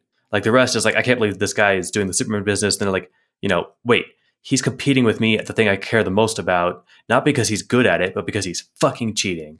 Like that's like another dimension. What's funny about that though, like, yeah, like, but the sort of like the Lex way that she kind of misunderstands him is like kind of doing that, you know, ethical algebra around like, okay, this, you know, this many people die because of everything he does. But so like, and that's kind of the basis on which he's judging him. But then sort of compare that to like, oh, but he's, you know, out competing you in the corporate environment, kind of stacks up as pretty like, you know, lame compared to, oh, and people. Oh, totally. Dying. I'm just saying it's like more terrestrial and less abstract, right? So like, yeah. You know, no, but that's like, they kind of have like equal weight in her head. Like she's as pissed off about the fact that he's quote, you know, quote cheating at being a reporter as she is about like, oh, and people are dying. I mean, she gives one sentence to the cheating thing. I think for me, it's more just like the straw, you know, or like just another straw in the back, right? Or just like, for me, I think that, you know, off saving lives is, like you said, it's the ethical algebra, but then there's this one tangible thing in her actual real life that she goes to do every day that like, and he's also fucking me over on this. Are you fucking kidding me? It's one thing for me to abstractly think about people he could be saving, but another thing entirely, you know, it'd be like working with Mark Zuckerberg, and, you know, you give 10% of your income to charity and he gives 5%. And even though he could afford to give 95%, and you're like, okay, fine, whatever. But then you're like, wait a minute, he bribed his way to this job where I had to work for it. That, come on, man, fuck you. Like, I think it's kind of like that. It's not like it's not like they're the same level of a thing. It's just like one is like this is my life now too, right? Yeah. But I think I just do this thing too where I really get in characters' heads. It makes me really. For me, it's like my favorite way of enjoying stuff. Like I watch a show or read a book, and I put myself in like the emotional center of where I imagine the character is. And so whether I'm right or wrong about what she's actually thinking, actually she's not thinking anything. She's a character in a book, so she's thinking what I'm telling her to think or what I'm imagining that she's thinking, and I'm enjoying it. So. Yeah, I mean, because it seems like she's kind of like a counter to Clark. Like, so Lex is like just like a fucked up person and like not working right. But like we see Clark as, well, of course, nobody would be capable of, you know, coping with the situation. And then we also, and then we see Lois as like, okay, like we still see like Lois is a fundamentally good person, but sort of also failing to, you know, react to everything perfectly. So it's like, we're not like trying to, you know, paint everything that Lois does as like the quote, you know, right way to interpret. No, totally. But she's still like her, the ways that she's sort of like being fallible are understandable. And you can still sympathize with them. Like, it doesn't kind of like rob her of like her humanity or your kind of desire to like her character. No. Yeah, exactly. I mean, you know, she happens to be a good person, which makes it easier to really like her. But like, I liked Walter White a lot in Breaking Bad, and the guy's a monster, but I can put myself in his head and be like, okay, yeah, I see why he's thinking this and why he's doing that. He's totally, you know, just having a power trip and he's loving every second of it. And so I can imagine that. And that makes that character enjoyable for me, but I also don't have to like him as a person. I would hate to know Waltz in real life. Like, pathological liars are terrifying. See, that's one of those shows where I'm like, oh, I should totally like that show, and I probably will, but yeah, where I sort of like don't understand why I didn't get into it. But, yeah. So it's on my list. It was sort of like Arrested Development. Like, once I watched it, I'm like, oh yeah, this is really good. I don't know why I never watched it. But. Yeah, I remember when they did like the recap season, or like the 15 years later season of Arrested Development, and it was so bad that like they recropped it and then released it again because like they couldn't get any of the actors in the same set, so like it was just like all these disjointed scenes. Anyway, speaking of pathological liars, she gets back down to the newsroom, and who's there but our boy Clark Kent? She's like, "Oh, hi, Clark," or rather, I know, like how that was. I kept wondering, like, wouldn't he be able to tell that, like, she could now tell, like, wouldn't? But I guess it's like every other time that he's ever interacted with her. But I sort of like putting my head in her head was kind of the like, oh, he should like, oh, now I recognize that this is the same dude I was just talking to. Like, wouldn't he be able to tell that I'm also like, don't feel like I've context which switched at all, but like, oh, you're just like the same guy, but now in a suit and tie with glasses. I wonder, like, and I want to, and don't let me forget this. Actually, let's put a pin in it because I'm curious. At the end of near the end of chapter 12, he asks her, "When did you figure it out?" I don't know what gave her away. Like maybe it is the fact that she's looking at him differently now, or the whole week. Oh, how did he know that she knew? Right? Yeah, because he asks her like, "When did you figure it out?" I'm like, wait, how did he know that she figured it out? So hold on. I want to a little bit. Yeah, I want to. I mean, we can talk about it now. I just also wanted to make sure we talk about that when it comes up. But I wanted to finish this last thought, which was when she walks in and she's looking at him all pissed or whatever. Like the context shifts, like you said. I wonder if she's masked it correctly by like she's obviously been crying. She went through a lot, and so maybe they make eye contact and she looks pissed and all freaked out, and he's like, is she pissed and freaked out because she knows it's me, or is she pissed and freaked out because she watched Superman / me punch somebody through the face? Yeah. Sorry, I didn't mean to cut you off. I was just on a roll. Yeah, no, I guess because the way he verbalizes it is because like, and one of the things he values about her is her kind of honesty, even when it's uncomfortable, and that's the big change prompted by Lex. The conversation she's about to have with Lex, like she starts playing him, like she's actively trying to manipulate him to try to like be his girlfriend so that he doesn't want to kill humans. And I think that's what he picks up on. Like the thing he likes most about her is kind of her like unflinching honesty. And that's the thing that changes. And so I think that's what clues him in that like, okay, something's off. So I would like it probably at the point that he's like, okay, when did you figure it out? That's probably also the point that she started acting in a way that let him know that she had. You didn't find her cover story convincing that like, oh, it just happened to be the day after Superman left that I thought that my nice coworker, I realized he wasn't such an oaf after all. Yeah, exactly. All right. Well, yeah, and just like, and sort of like the way, like all of her reactions to him then at that point become like sort of overly sympathetic, they kind of overly forgiving of anything that might be going on with him. Like, all of the things that she used to find off-putting about him are suddenly not important anymore. So like you could tell, and it was like another good way that we keep saying like Clark is neither, some kind of super genius, nor is he stupid. He's, he's a relatively smart, canny person, but like within the bounds of what any sort of regular human could be. But that doesn't mean like, you can't just kind of pull bullshit over him. Yeah. He's not a magic wizard genius. I think that, his one major perk is that he can basically give himself all the time in the world to think about something. Yeah. But he is smart. Like he's, able to have kind of mature, complex absolutely, thoughts. Yeah. Probably because he's, if he slowed down time just to sit there and think through stuff, he's like 500 years old, right? Like, yeah, I mean, if I could basically stop time to think over an issue as long as I wanted, I would be cognitively much older than I actually am. Yeah. So he's got the wisdom of a centuries old philosopher. Yeah. And I like that because like Lex is a little bit sort of like quirrellish and so he's kind of unrealistically hyper competent. It's not, quite to the same extent, but it is a little bit there. Like Lex has kind of got his shit a little more together than you would find believable. But like Clark is still sort of like quite respectably, like he's not at all an idiot and is, able to figure out, fairly complicated things, but it's still all, believable and like, okay, what, any kind of reasonably smart person would be able to do that. Well, no, I wouldn't say not any reasonably smart person, but like, this is a smart guy. He's able to figure things out, but I believe that. Yeah. It's not a superpower. He's just, he's a smart guy. I mean, it stretches credulity, but that's kind of the point. And I think that, and I don't know if Alexander used these words or not, but I know that Yudkowsky's writing philosophy on fan fiction was that you can't give Frodo a lightsaber unless you give Sauron a Death Star. Like you can't level up the bad guy without leveling up the hero. or vice versa. So I think that I'm not sure how competent Lex is supposed to be, and I haven't seen the movies. And I will eventually, I promise. I'll watch the 1978 one that everyone says is great. But so I'm not sure how smart Lex is. I didn't give Lex a lot of genius points in Batman vs Superman, so that's mainly the Lex I'm working with.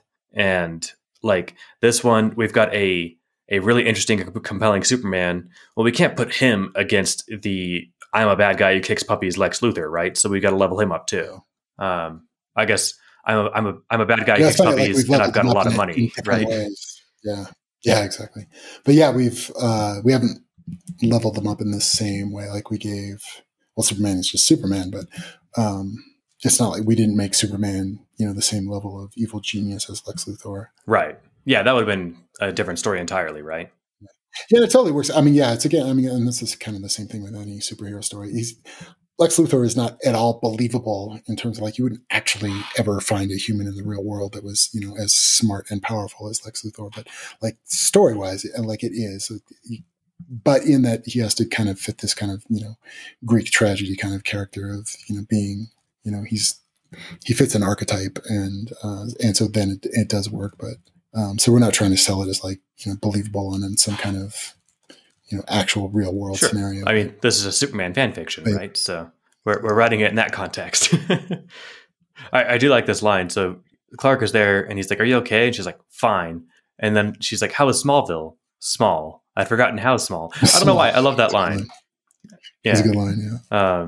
And then he's like, "Hey, I heard stuff happened and are you okay?" And she's like, "No, I'm going to leave. You're here to do work? Great."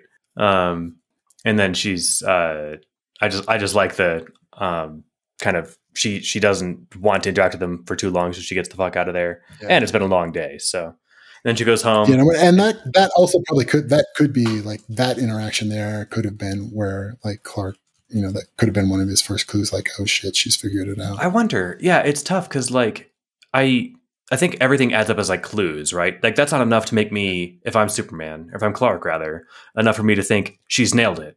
But it might be a piece of evidence, and at some point you just get enough of those to finally tip, right? Yeah, where he's like, "Oh, this is probably not good." So then she goes home and takes a shower and tries not to imagine Clark Kent staring at her. I like this too. She says Lois could almost understand the anger that Calhoun must have felt, the desire to hurt the creature's feelings in lieu of being able to damage his physical form. Lois wouldn't be so stupid as to give into that temptation. But yeah. I like you could totally kind of like get that though. It's like, oh, there's nothing I can do to this guy. Right. So you kind of like, yeah. And so then what she go do? Well, she goes and talks to Lex and like he's sitting there already trying to think of ways to like get her in to presumably work on a plan to get her to get, kryptonite near Superman. But then he's like, oh, great, she's here. I also like. Yeah. And then she tells him, she's like, because she doesn't know that he knows that Clark is Superman. Exactly. So she just like tells him like, oh, like he has a secret identity and I'm close to it. And so we're still sort of like, degrees of separation away from levels of deception. But like, so Lex has to be like, oh shit, you know who he is, but he has to pretend like he doesn't know who he is. There was the line in here that summarizes Lex. I love so much. He says, so she does the note thing. Is there still no way to stop him? And he watched her carefully. He had not, as yet, given her any rope to hang him with. And so, like, this whole time, he's, like, still playing like he's on the up and up, right? But we've come this far in the story, and he still hasn't, like, outed himself. Like, he still has plausible deniability on it. Exactly. Although we do at the last line from this chapter, we're like, oh, it's possible that Clark has known all along. At the end of chapter 12, yeah. I just like the phrase, he had not given her any rope to hang him with. Which is like to say, I have not yet, if the court will read back the transcript, I have not yet confessed to any crimes. So then this where, yeah, she says that he has a secret identity that I'm in close contact with. And he's just like, okay, I didn't think that she would tell me that. Did he tell her what's going on? And we don't actually get to know what she tells him about that. He just says, tell me more. And then we get cut to commercial. All right, chapter 12. And we cut to Jimmy Olsen, poor guy. Oh, actually. Yeah. Oh, and then one of the things we had stopped, one of the things that Clark had said to Lois on the rooftop was that, basically, I need some me time. And he's super like, critical of himself. They're like, oh, Lois is going to think I'm a monster. But so that's kind of like this is now how that plays out is chapter 12 opens up with that, oh, there has been no Superman for a week. And then the whole world's like, oh, hey, what's going on? Right. I was going to say poor Jimmy, but he's got a girlfriend. He and that PI are still hanging out. Was it the same? I kept thinking, it must have been, but it wasn't like totally clear that that's what it was. I mean, you'd have to remember their name is Eleanor. That's the only indicator. But yeah, that's her. So that's. Wasn't she a redhead? That's the only way I'm going to remember. But they don't mention her red hair. Didn't mention her again. I mean, clearly, if it was the same woman, they would have mentioned her again. I'm curious if Eleanor is still spying on Jimmy for no reason, because like it seems like what Lex wanted was where's Clark from, and he got that. So did they hit it off? Yeah, that could have, and that could go either way. Like you definitely would think, okay, Lex would definitely like keep her on the payroll to keep doing that. But like also, I like how they put that in, and it felt to me like just sort of a little background bit of character development. But like oh, this is a decent person. So like both of those feel believable that like she also may just be going out with him because she kind of liked him. But yeah, we don't really know. Like that could go either way. Yeah, I think. I guess we'll see. Sorry, I got distracted. All right. So it's not a double date, and let's see.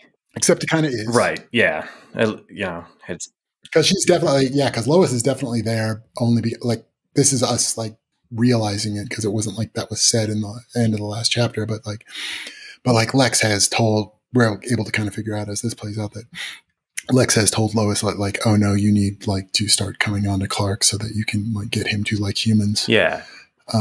She's on board with it, very problematically and conflicted about it, but she's playing along, but she really doesn't like the whole thing. And I don't think that we get confirmation that Lois told Lex who Superman is. My sense was that she definitely did. Yeah, I don't think she did. So yeah, so they both know, but they don't. Then I guess, but she doesn't know that he knows. Yeah. Yeah. And so I guess Lex would have been pressuring her to like, oh, well then you need, cause she did say like, oh, it's somebody I'm close to. So he would have been able to kind of pressure her to get closer to him while pretending to not know who that was. Exactly. But since he does know who that was, he's like, okay, can I get her to like try to go out with Clark? So yeah, he's kind of like playing both ends of that, but that would still work. He'd be able to pull that off. Love it. Yeah. And you definitely get the sense, and it is like this very weird conflicted thing that like this bullshitting Clark, like is hard for her, both because like she still doesn't quite like him, but she does feel a little more sympathetic to him than she used to. But that it also just kind of rubs up against her, just like this is not the kind of person she likes to be, both from just like a genuine, like, oh, I don't like being a manipulative person like this, but it just kind of doesn't fit her vibe of just kind of this, competent woman of the 80s. Right. That like, yeah, like just being the eye candy arm trophy for Clark is not what she wants to be, and it's not what she's even good at trying to pretend to be. So this all feels, very uncomfortable and out of sorts for her. But she's still trying to pull it off. And I do kind of like how you do. We didn't ever really see that, but I definitely felt, to me, this all felt like, oh, she's being pressured into this by Lex, and she agrees with the necessity of it, but she really, really doesn't like it. So I kind of liked how authentic the discomfort she felt. That's my vibe too. I think that, I mean, she may have come to the same conclusion herself with or without Lex pressure about like, yep, I need to give Superman anchors, and now I know how. But I mean, because she's already kind of chumming up to Superman, right? So now it's just chumming up to Clark. I wouldn't think it. Yeah, I wouldn't. This to me, it definitely felt like, oh, this was originated from Lex, because I wouldn't think like, yes, she would agree with the logic of it, but I wouldn't picture Lois as having, arrived independently at the conclusion of like, oh, now I should become the, feminine romantic figure for Clark and should come onto him. Like that's so like alien from her own perception of who she is in the universe that like it wouldn't have, even if she is like gone completely, manipulative and just trying to do whatever it needs to get done. Like that's not how she sees herself. Like even if she is trying to like just turn herself into a weapon, like that's not the kind of weapon she visualizes herself as. Yeah. I mean, she already was doing that with Superman though. Like, and she already had those kind of inner conflicts about it. So I think Yeah, I guess so. But yeah, I guess it just it keeps kind of like I can very much connect with her conception of like it's just like an unnatural act for her. She's like, this is not the thing I am. Like, not even so much that she like devalues it, but she's like, I am not like eye candy hot chickie babe. Like that's not what I'm good at. So she doesn't like even really see it as like a valuable use of herself, even if she is trying to be manipulative. She's like, this is, being the thing to try to make, some guy think that like, oh, I shouldn't kill humans because humans are hot. Like that's not how she sees it. Like she's not a good example of that in her head. Oh, whoopsie. You went mute. Yeah, I'm not sure what happened there. I was raising my desk, but I shouldn't have done anything. Let me make a note. Anyway. Yeah, I guess I don't know where exactly Lois's head is at. Like, I think that maybe it was different when she was cozying up to Superman because it's like, well, all right, I'll befriend the alien so he doesn't blow us all up. But now, oh, and I forgot to call this out too. In the last chapter, she calls him Clark the Deceiver in her head. And so, like, now it's much more personal, right? Now it's not warming up to the alien who for some reason has this infatuation with me. It's warming up to this bizarre liar who's been pretending to be a reporter next to me for the last year and a half. And now, so. Yeah. And like on the one hand, you can sort of sympathize with like, oh, well, Clark just like he needs to have, an alter ego to pretend to be. So you can kind of sympathize with that. But then all the stuff she notices about like when he's making little inside jokes to himself, which is a thing, by the way, that I totally do with myself. Like I'm the only person that understands the context of the joke I just made.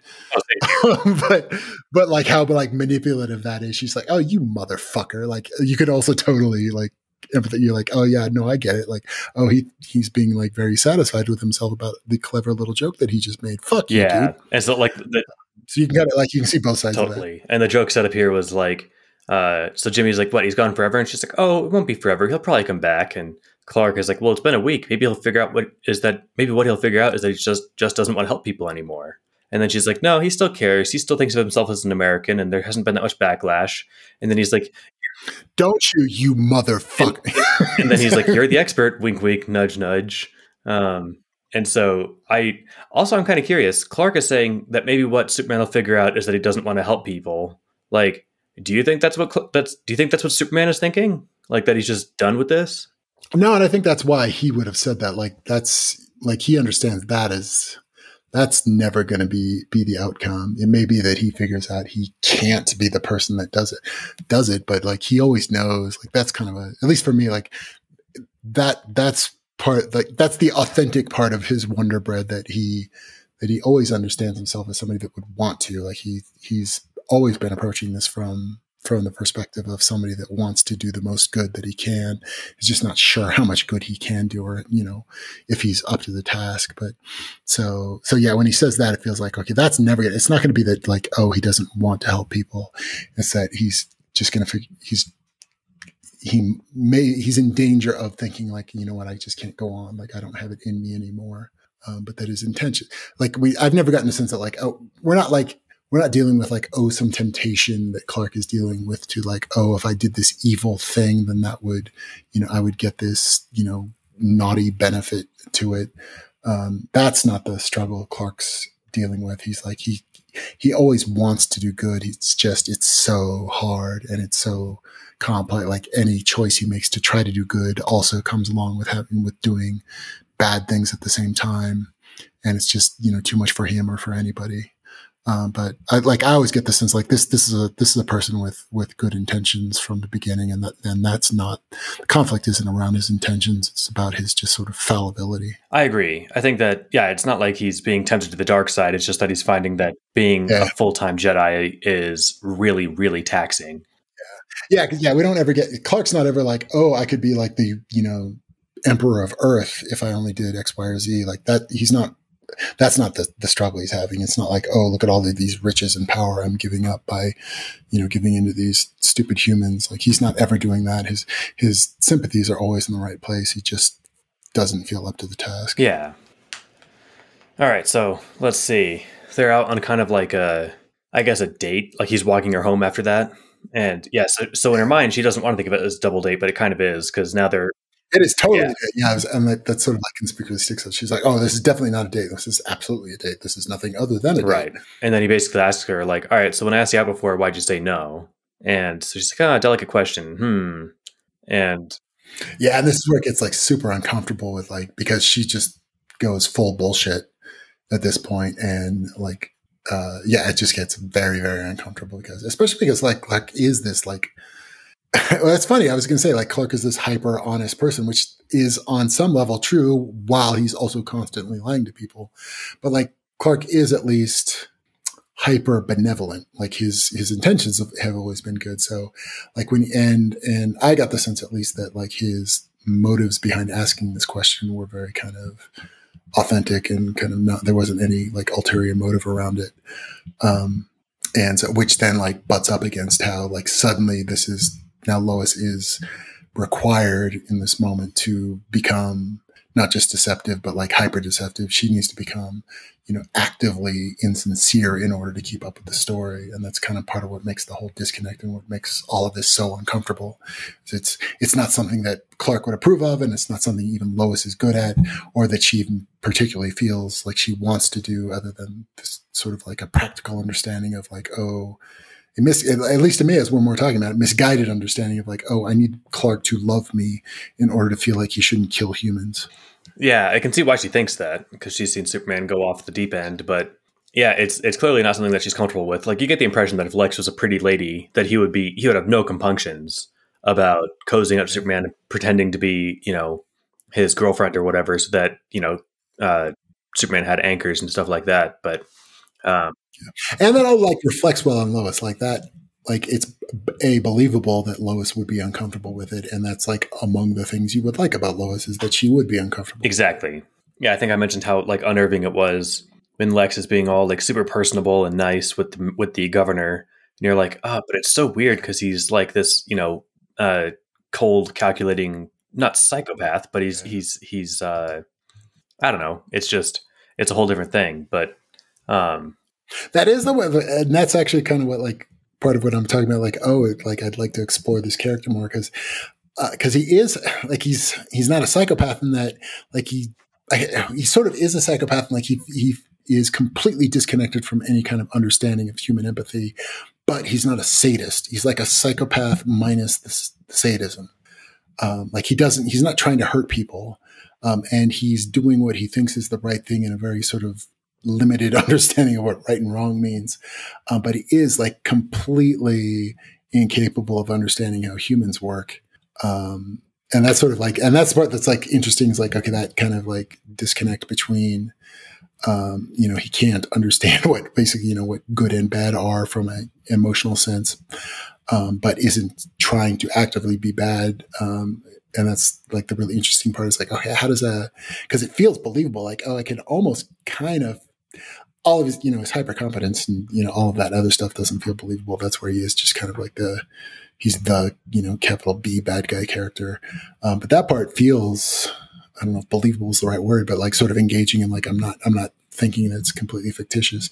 And that's the part where I want to see like, okay, what's the backstory? How do you make a person that behaves like that, where they're not malicious, but they're completely fucked up and miswired and don't know how to understand people?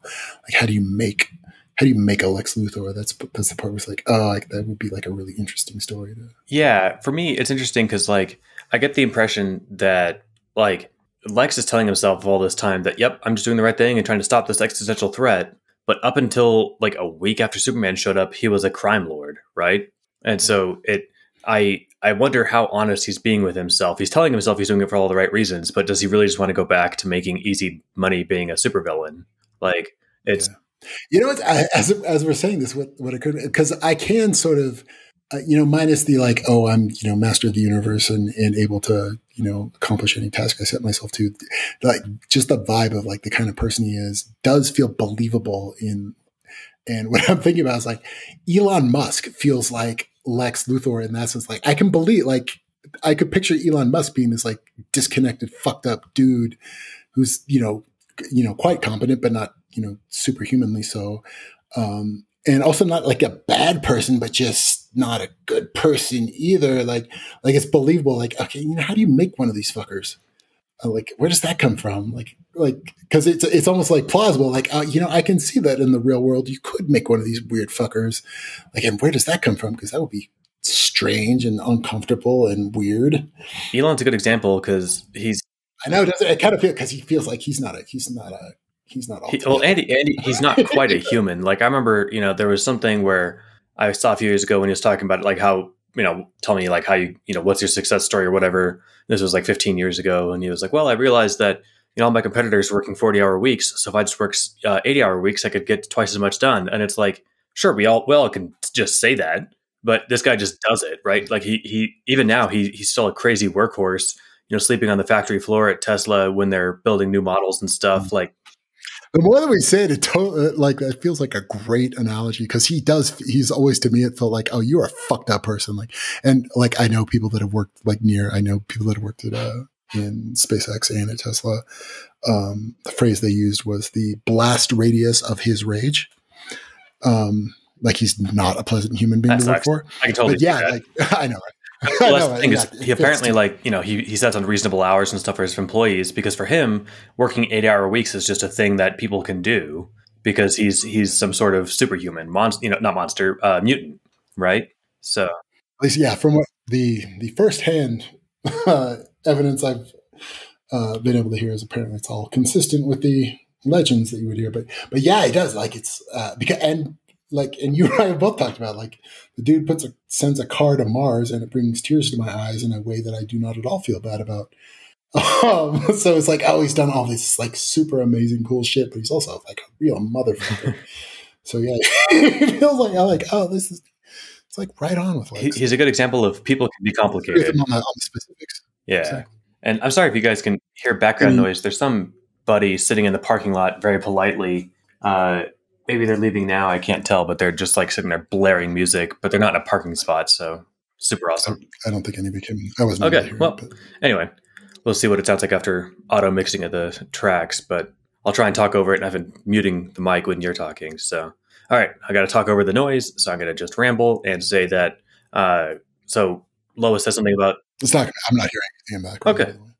Well, Lois says something about Superman in the past tense, and Clark's like, past tense? You know he might be listening in, right? And she's like, she thinks the gall it must have taken Clark Kent to say that. Yeah, I know, right?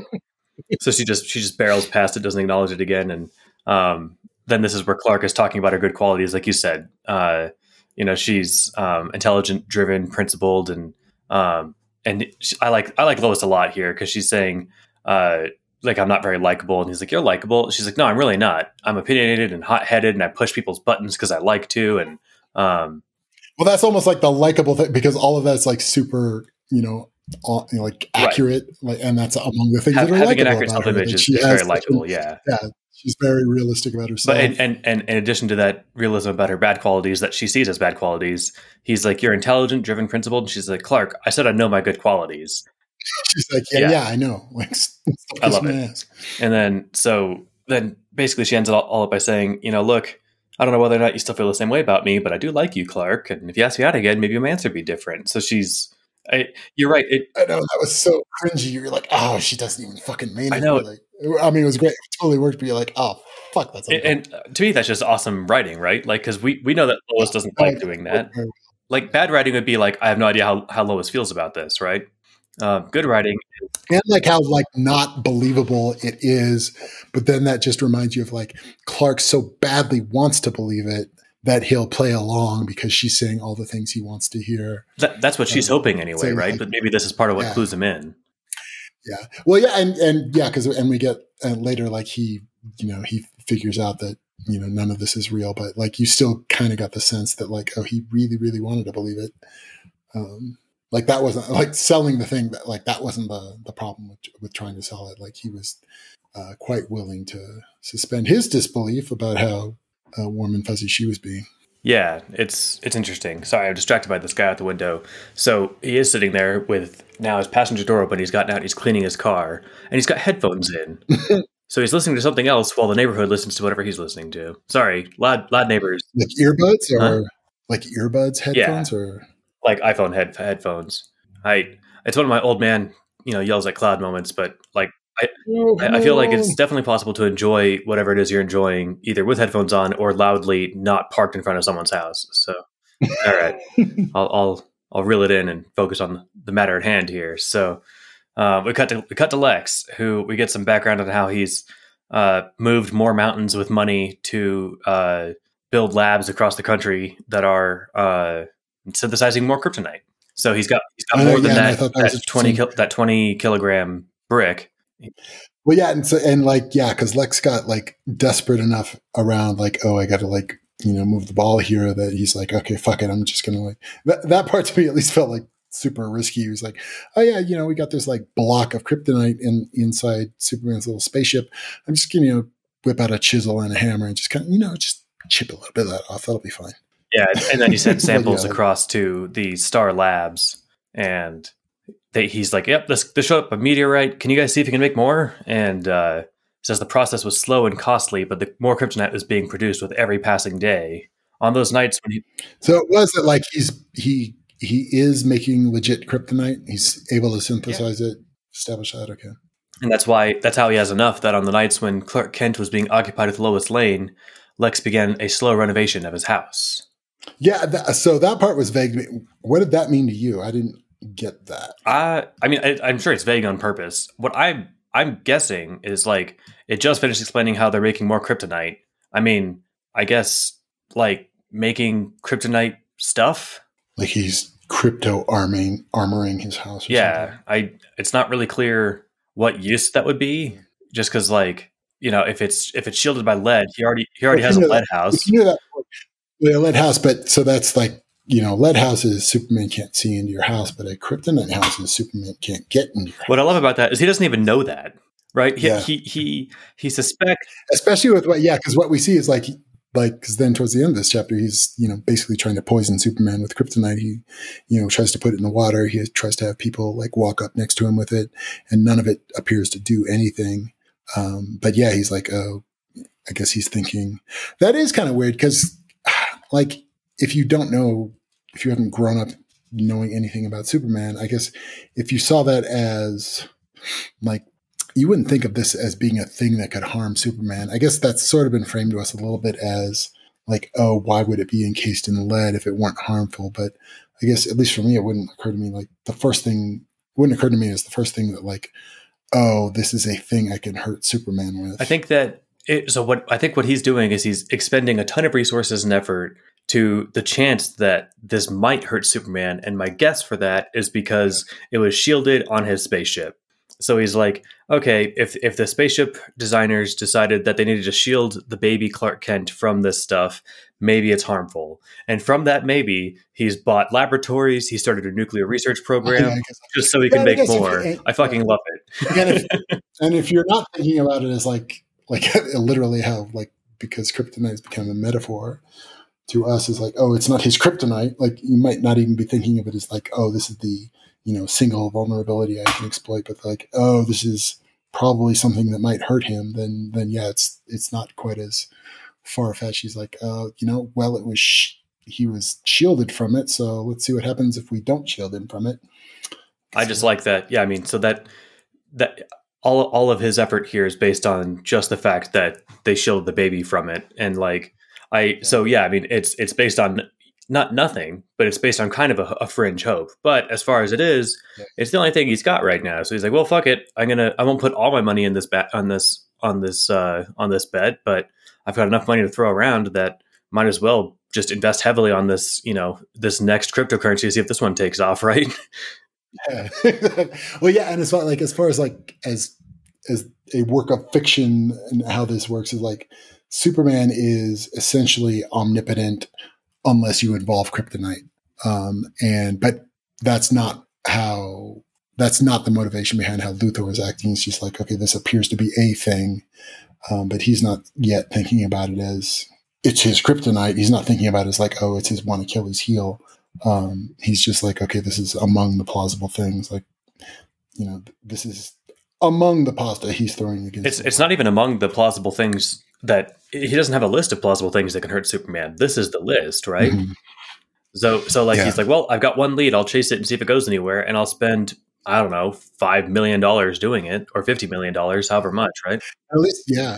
And at least up to this point, he's gotten no feedback at all that he's on the right Exactly. track. Like he's like, apparently this doesn't do fuck all to me. Right. I love it. It's great. So now that, all right, so we get that. Then we cut back to Lois and Clark / Lewis and Clark, which is, again, I'm sure that rhyme was on somebody's mind on purpose. So they're going to Clark's apartment. And I like this. I like the setup where Lois is thinking about it. And this, again, to me, is part of where she's, in my mind, when I'm in Lois's head, I'm picturing, like, I walk into Clark's place and I'm like, this guy is more human than I thought. Like, so before she had pictured, like, okay, yeah, I bet he's got a picture of his parents and a cross and like a Bible, and that's probably it, right? And then she's like, oh, he's Superman. I bet he just lives in an apartment with, there's not even food because no one lives here, right? Like, that's what she's thinking. Yeah. And he doesn't need food. And then she walks in and she's like, oh, there's mementos and curios from around the city and, souvenirs and pictures and, all right. And it says that, and I like how, like, in our take on that is like, that's not Clark pretending. Like, that's like what keeps coming up. Like, it's not Superman pretending to be Clark. It's Clark pretending to be Superman. Like, he really is that guy. Exactly. That's what I love about it.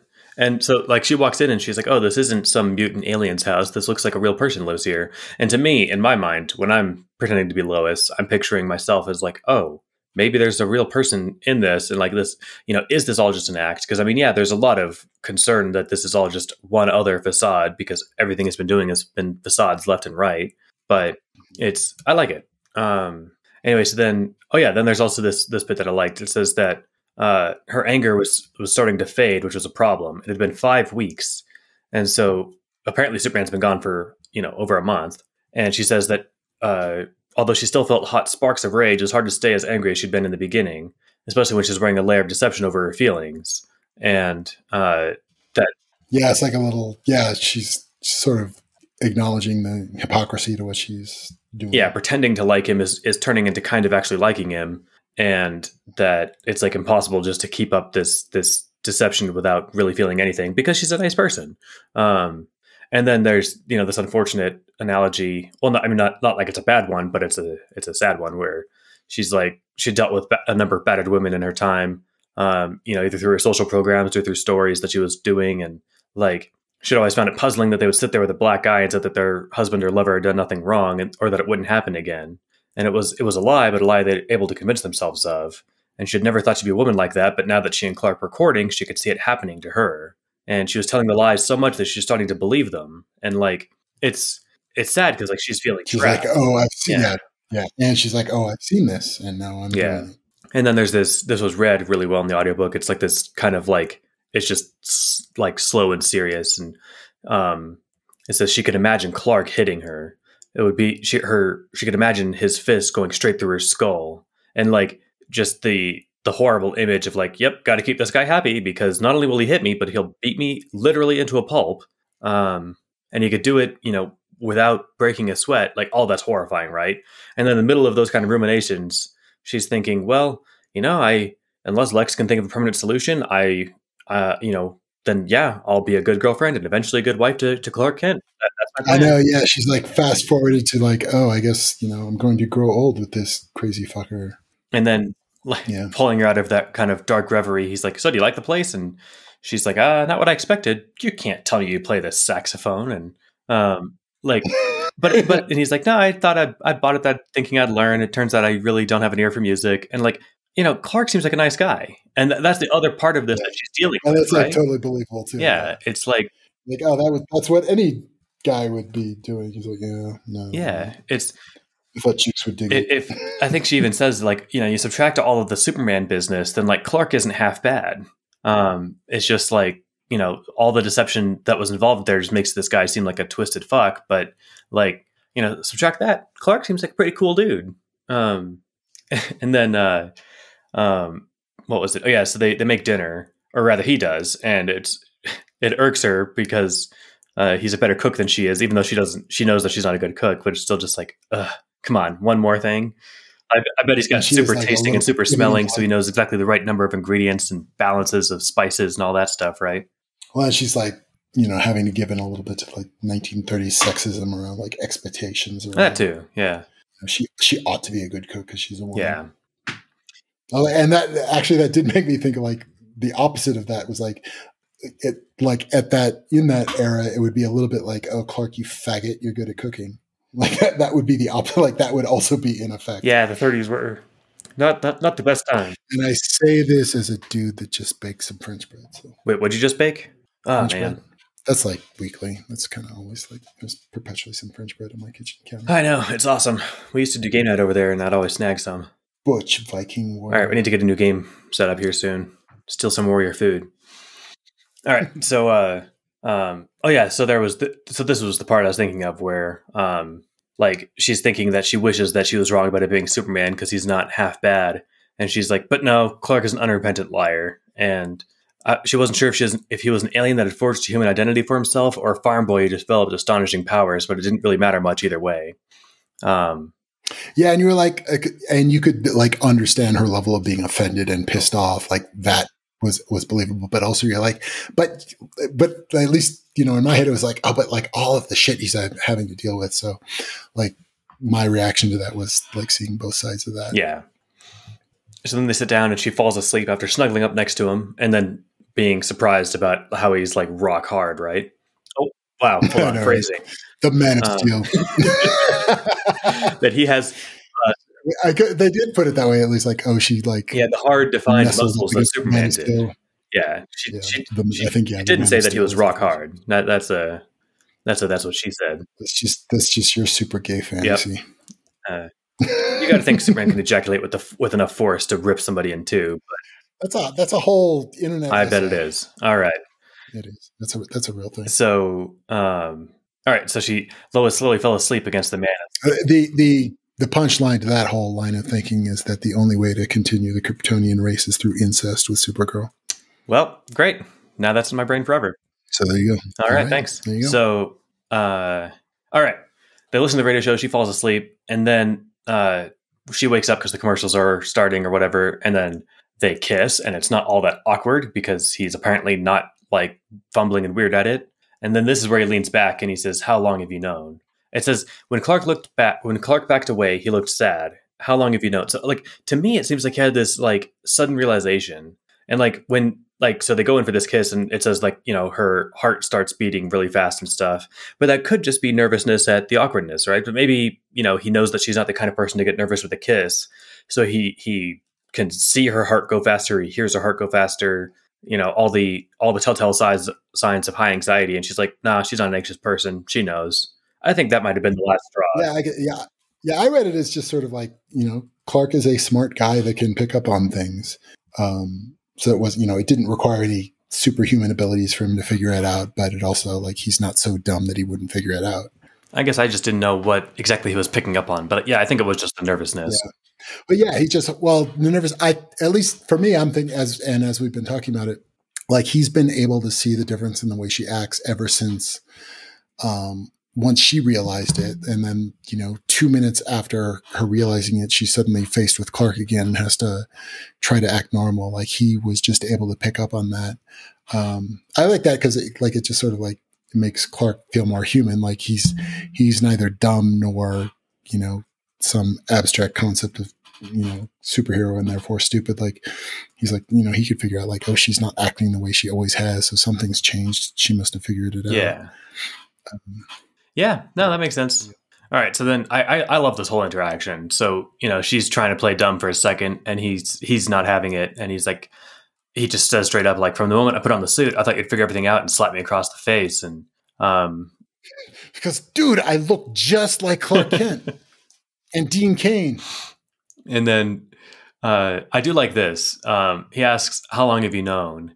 And she says, since just after you retired Superman. And he's like, and he takes off his glasses and kind of stops the Clark Kent posturing. Like, wait a minute, you took off your suit. Without your glasses, you look just like Superman. What I like about that is I wonder if he was concerned that she had figured out weeks ago and that she helped like leak the secret to get people in Smallville. Yeah. He doesn't know exactly when she figured it out. But it seems like since, because again, from like his point of view, it's like, isn't this shit obvious? Yeah. So now at this point, she's assuming he believes her, he's like, oh, okay, good. She didn't leak the Smallville business. And then, he's talking about how, like, look, we need to have it out one way or another. If you hate me, I need to know. And I like this because, I mean, he's chill as hell during this whole conversation, right? Yeah.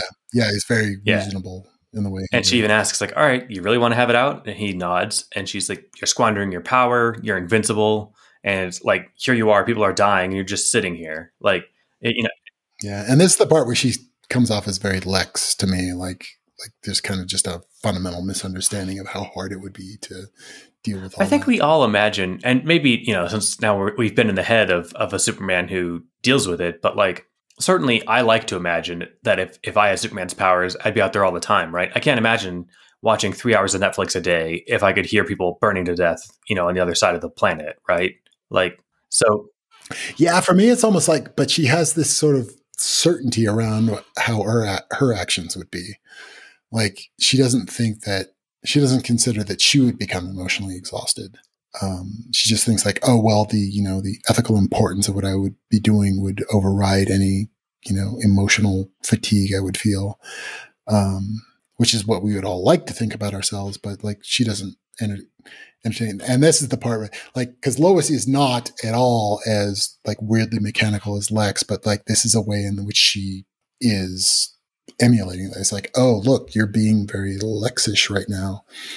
I think it's hard because, part of her, I think, thinking on, like, if I were Superman is fueled by anger at, Superman sitting here, right?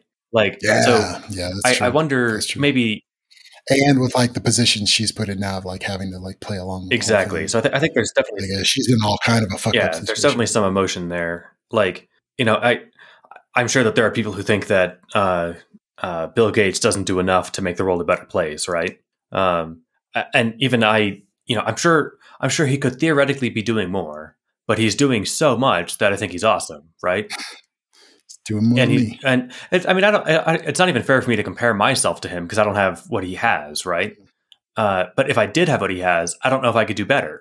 Like, I might imagine myself like, nope, I wouldn't. I would burn myself out, spending a decade working tirelessly to solve all the problems I could. But like, that's just not how life works, right? I hope Bill Gates gets to take his shoes off, put his feet up, and watch Game of Thrones, right? Like, he is doing more than taking his reusable bags to the grocery store. So yeah, I mean, Clark, we really did all we could. What's fun about a debate with Clark Kent is that I don't know, and we can't know, is he slowing down time to think of counter arguments, or has he just thought of all this in advance? Oh yeah, and what would that be like for like if that's always an option for you? Like, would you? I guess probably always. Yeah, would. Really easy way to. You'd eventually just get tired of that shit. I guess it would be more of a factor of like, how badly do I want to win this argument? This one, I imagine he wants to win a lot, right? But I think he's probably just thought it out because Lois has complained to Clark before when she didn't know he was Superman about how lazy Superman was, and so he asks her like, because she says, "Yeah, I'd be out doing this all the time," and he's like, "You don't see hypocrisy there, like." People say that they do that if they could go out and do what I can do, but then they go out to fancy restaurants and buy cigars and like it's basically he's making a kind of Peter Singer style argument, and then she does the casual retreat of people. Well, no, actually, she does do better than most people. It says that she volunteers in her free time, which she doesn't have much. Yeah. She heads up social programs, so she is actually doing more than almost everybody. But it does like thoroughly point out the like, but what are you doing right fucking now? Yeah, you're on a date too, bitch. You're in an apartment. Yeah, exactly.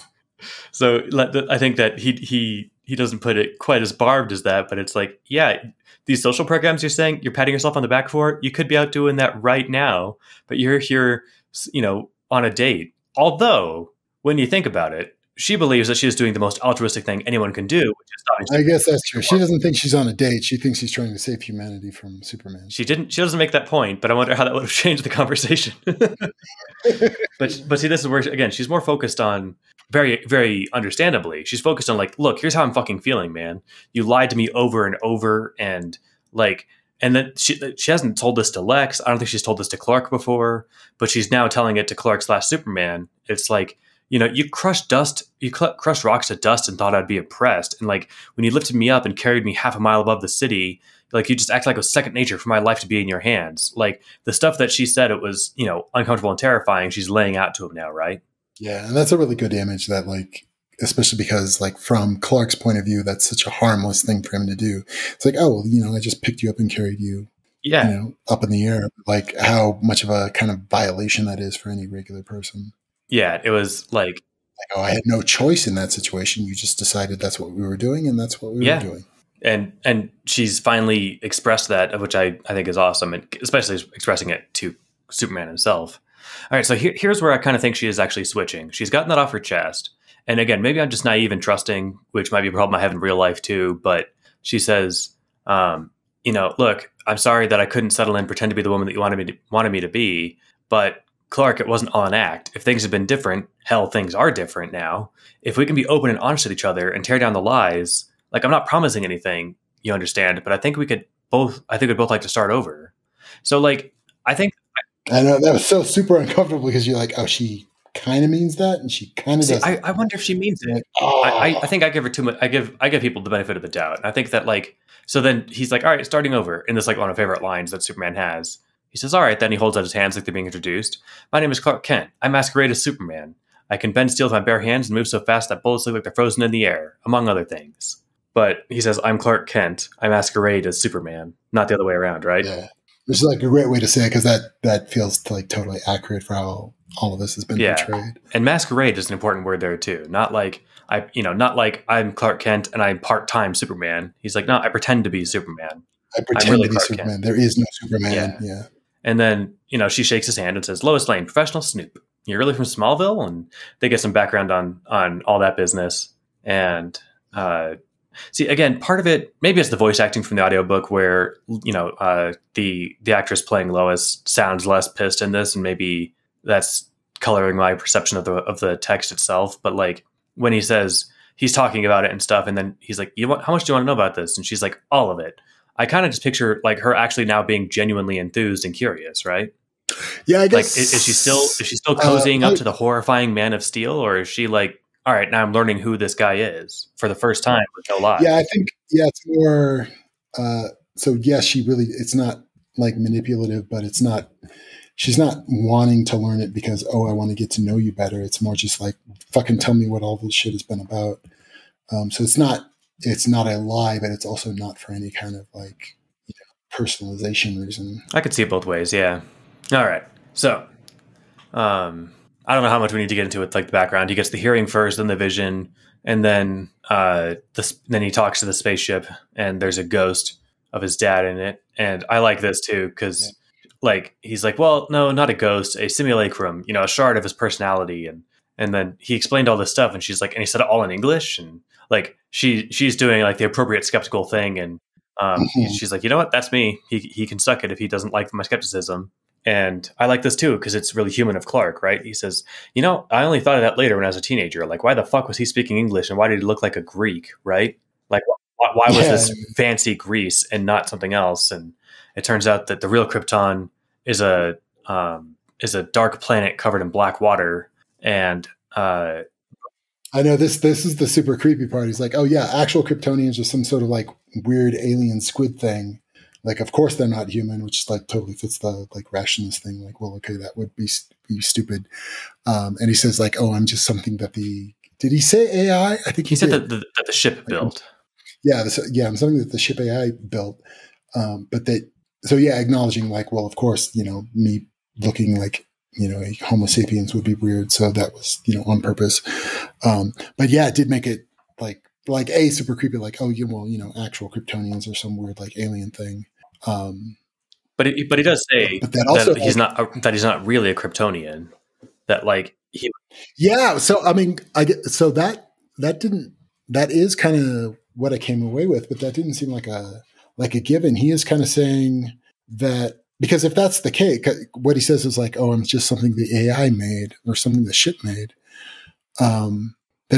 That it was even more than saying, like, I was this kid and the ship turned me into something that would be less threatening to the human race that I was about to become part of.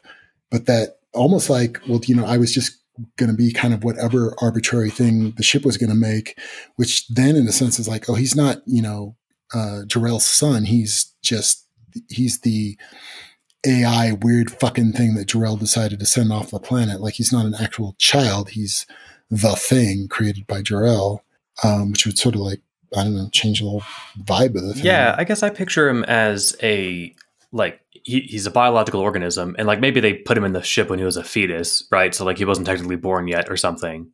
And then like when it was mapping like his genome or something, it's like, yep, here's what humans look like. We'll make you look like one of them.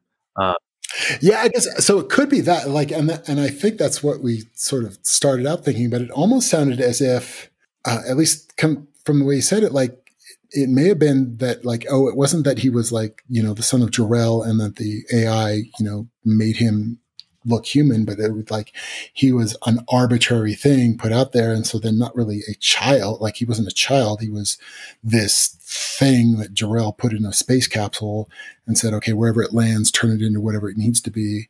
That, like, that's not the same. Like, that's not his child. That's, he made that in order to do the thing he was doing, which then kind of makes the whole thing kind of a little less, human. I mean, human in the sense, like, less personal. Like, oh, he's not a person, then brought into the world. He's that makes him a little bit more like a science experiment on the part of Jor-El. Yeah, I mean, it makes you wonder what purpose that Jor-El would have to send him off, unless it was, to care for his son. And if part of that meant changing his biology, then, so be it. But I get the and it wasn't like, it didn't definitely say it that way, but it like kind of introduced this idea that, like, oh, it's not that like, oh, this is his son that Jor-El decided, would need to be changed in order to adapt. It was just more like, oh, Jor-El just sent out this weird organism AI thingy, which is sort of kind of his son, in a metaphorical sense, but kind of not really. It's not like, oh, I've got this son and how do I save him?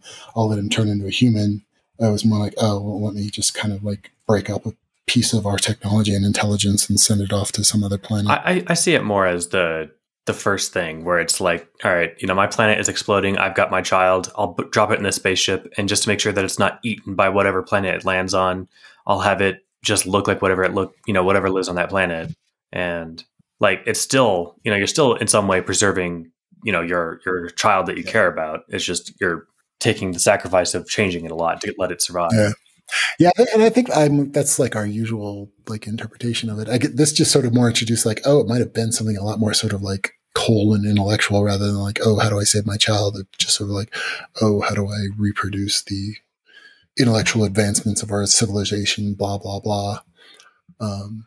Like, it might have made it like, oh, this might have been something like, a lot more kind of ceremonial, mechanic, rather than like humane. Like, this might not have been just like some guy trying to save his child. This might have been somebody like sort of in some kind of more intellectual pursuit of preserving civilization. Yeah, that's like, when you think of it that way, I guess, it's interesting to think that the whole story of Krypton being a dying planet and falling to pieces is this bullshit story. And that, like, part of what Kryptonians do as like college, experiments is build, AI biology hybrids and shoot them into space and do this. And just like, there's a zillion of these things flying through the universe.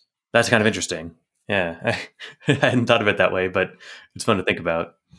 All right. Here's the last thing that made me think that, Lois is actually, turning how she feels about him. Cause this is in her head. She's not saying this.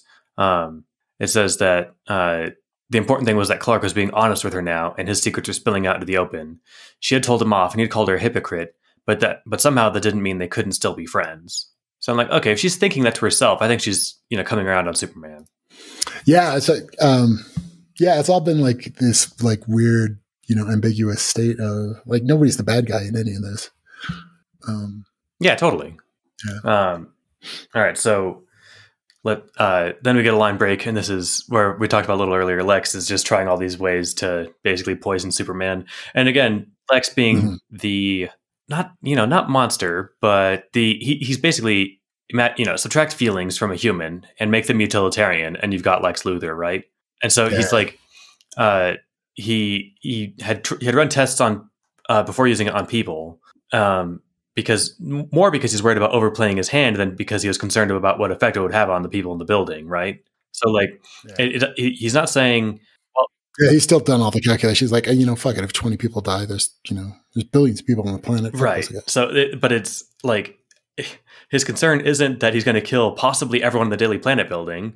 It's that he's like, well, I don't want to overplay my hand.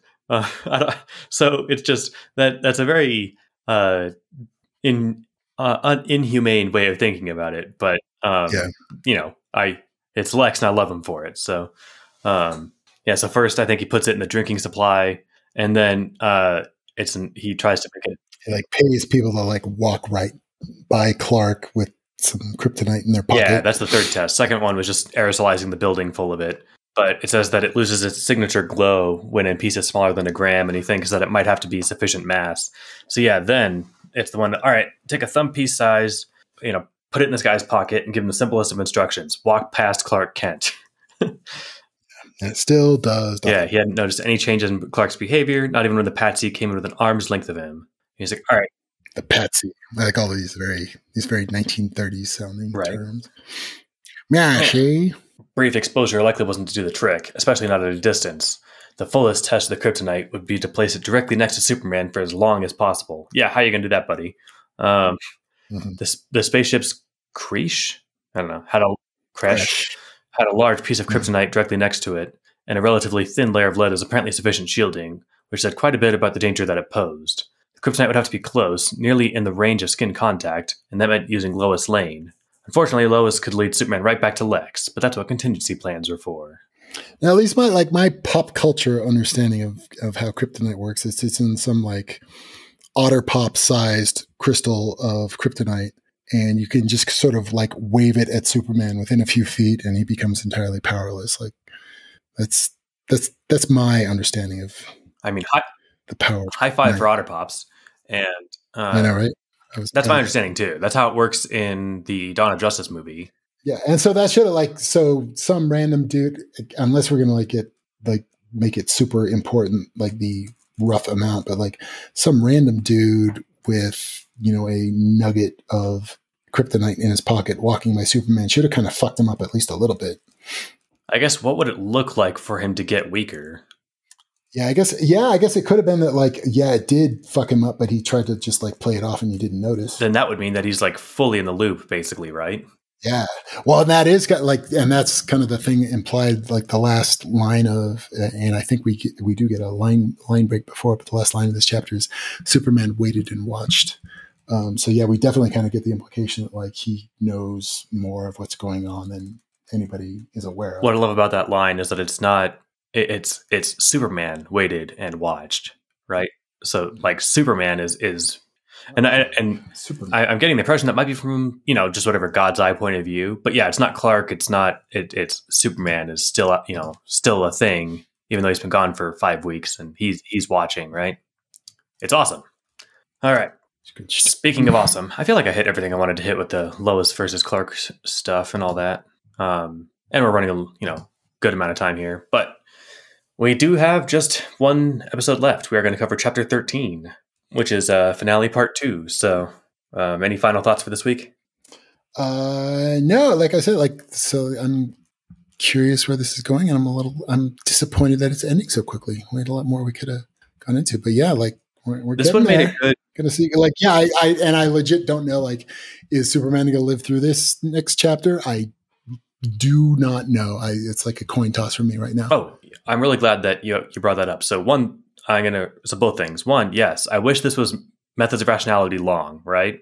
I could read this for a year. I'm having a great time with it, and I would be entranced the whole time.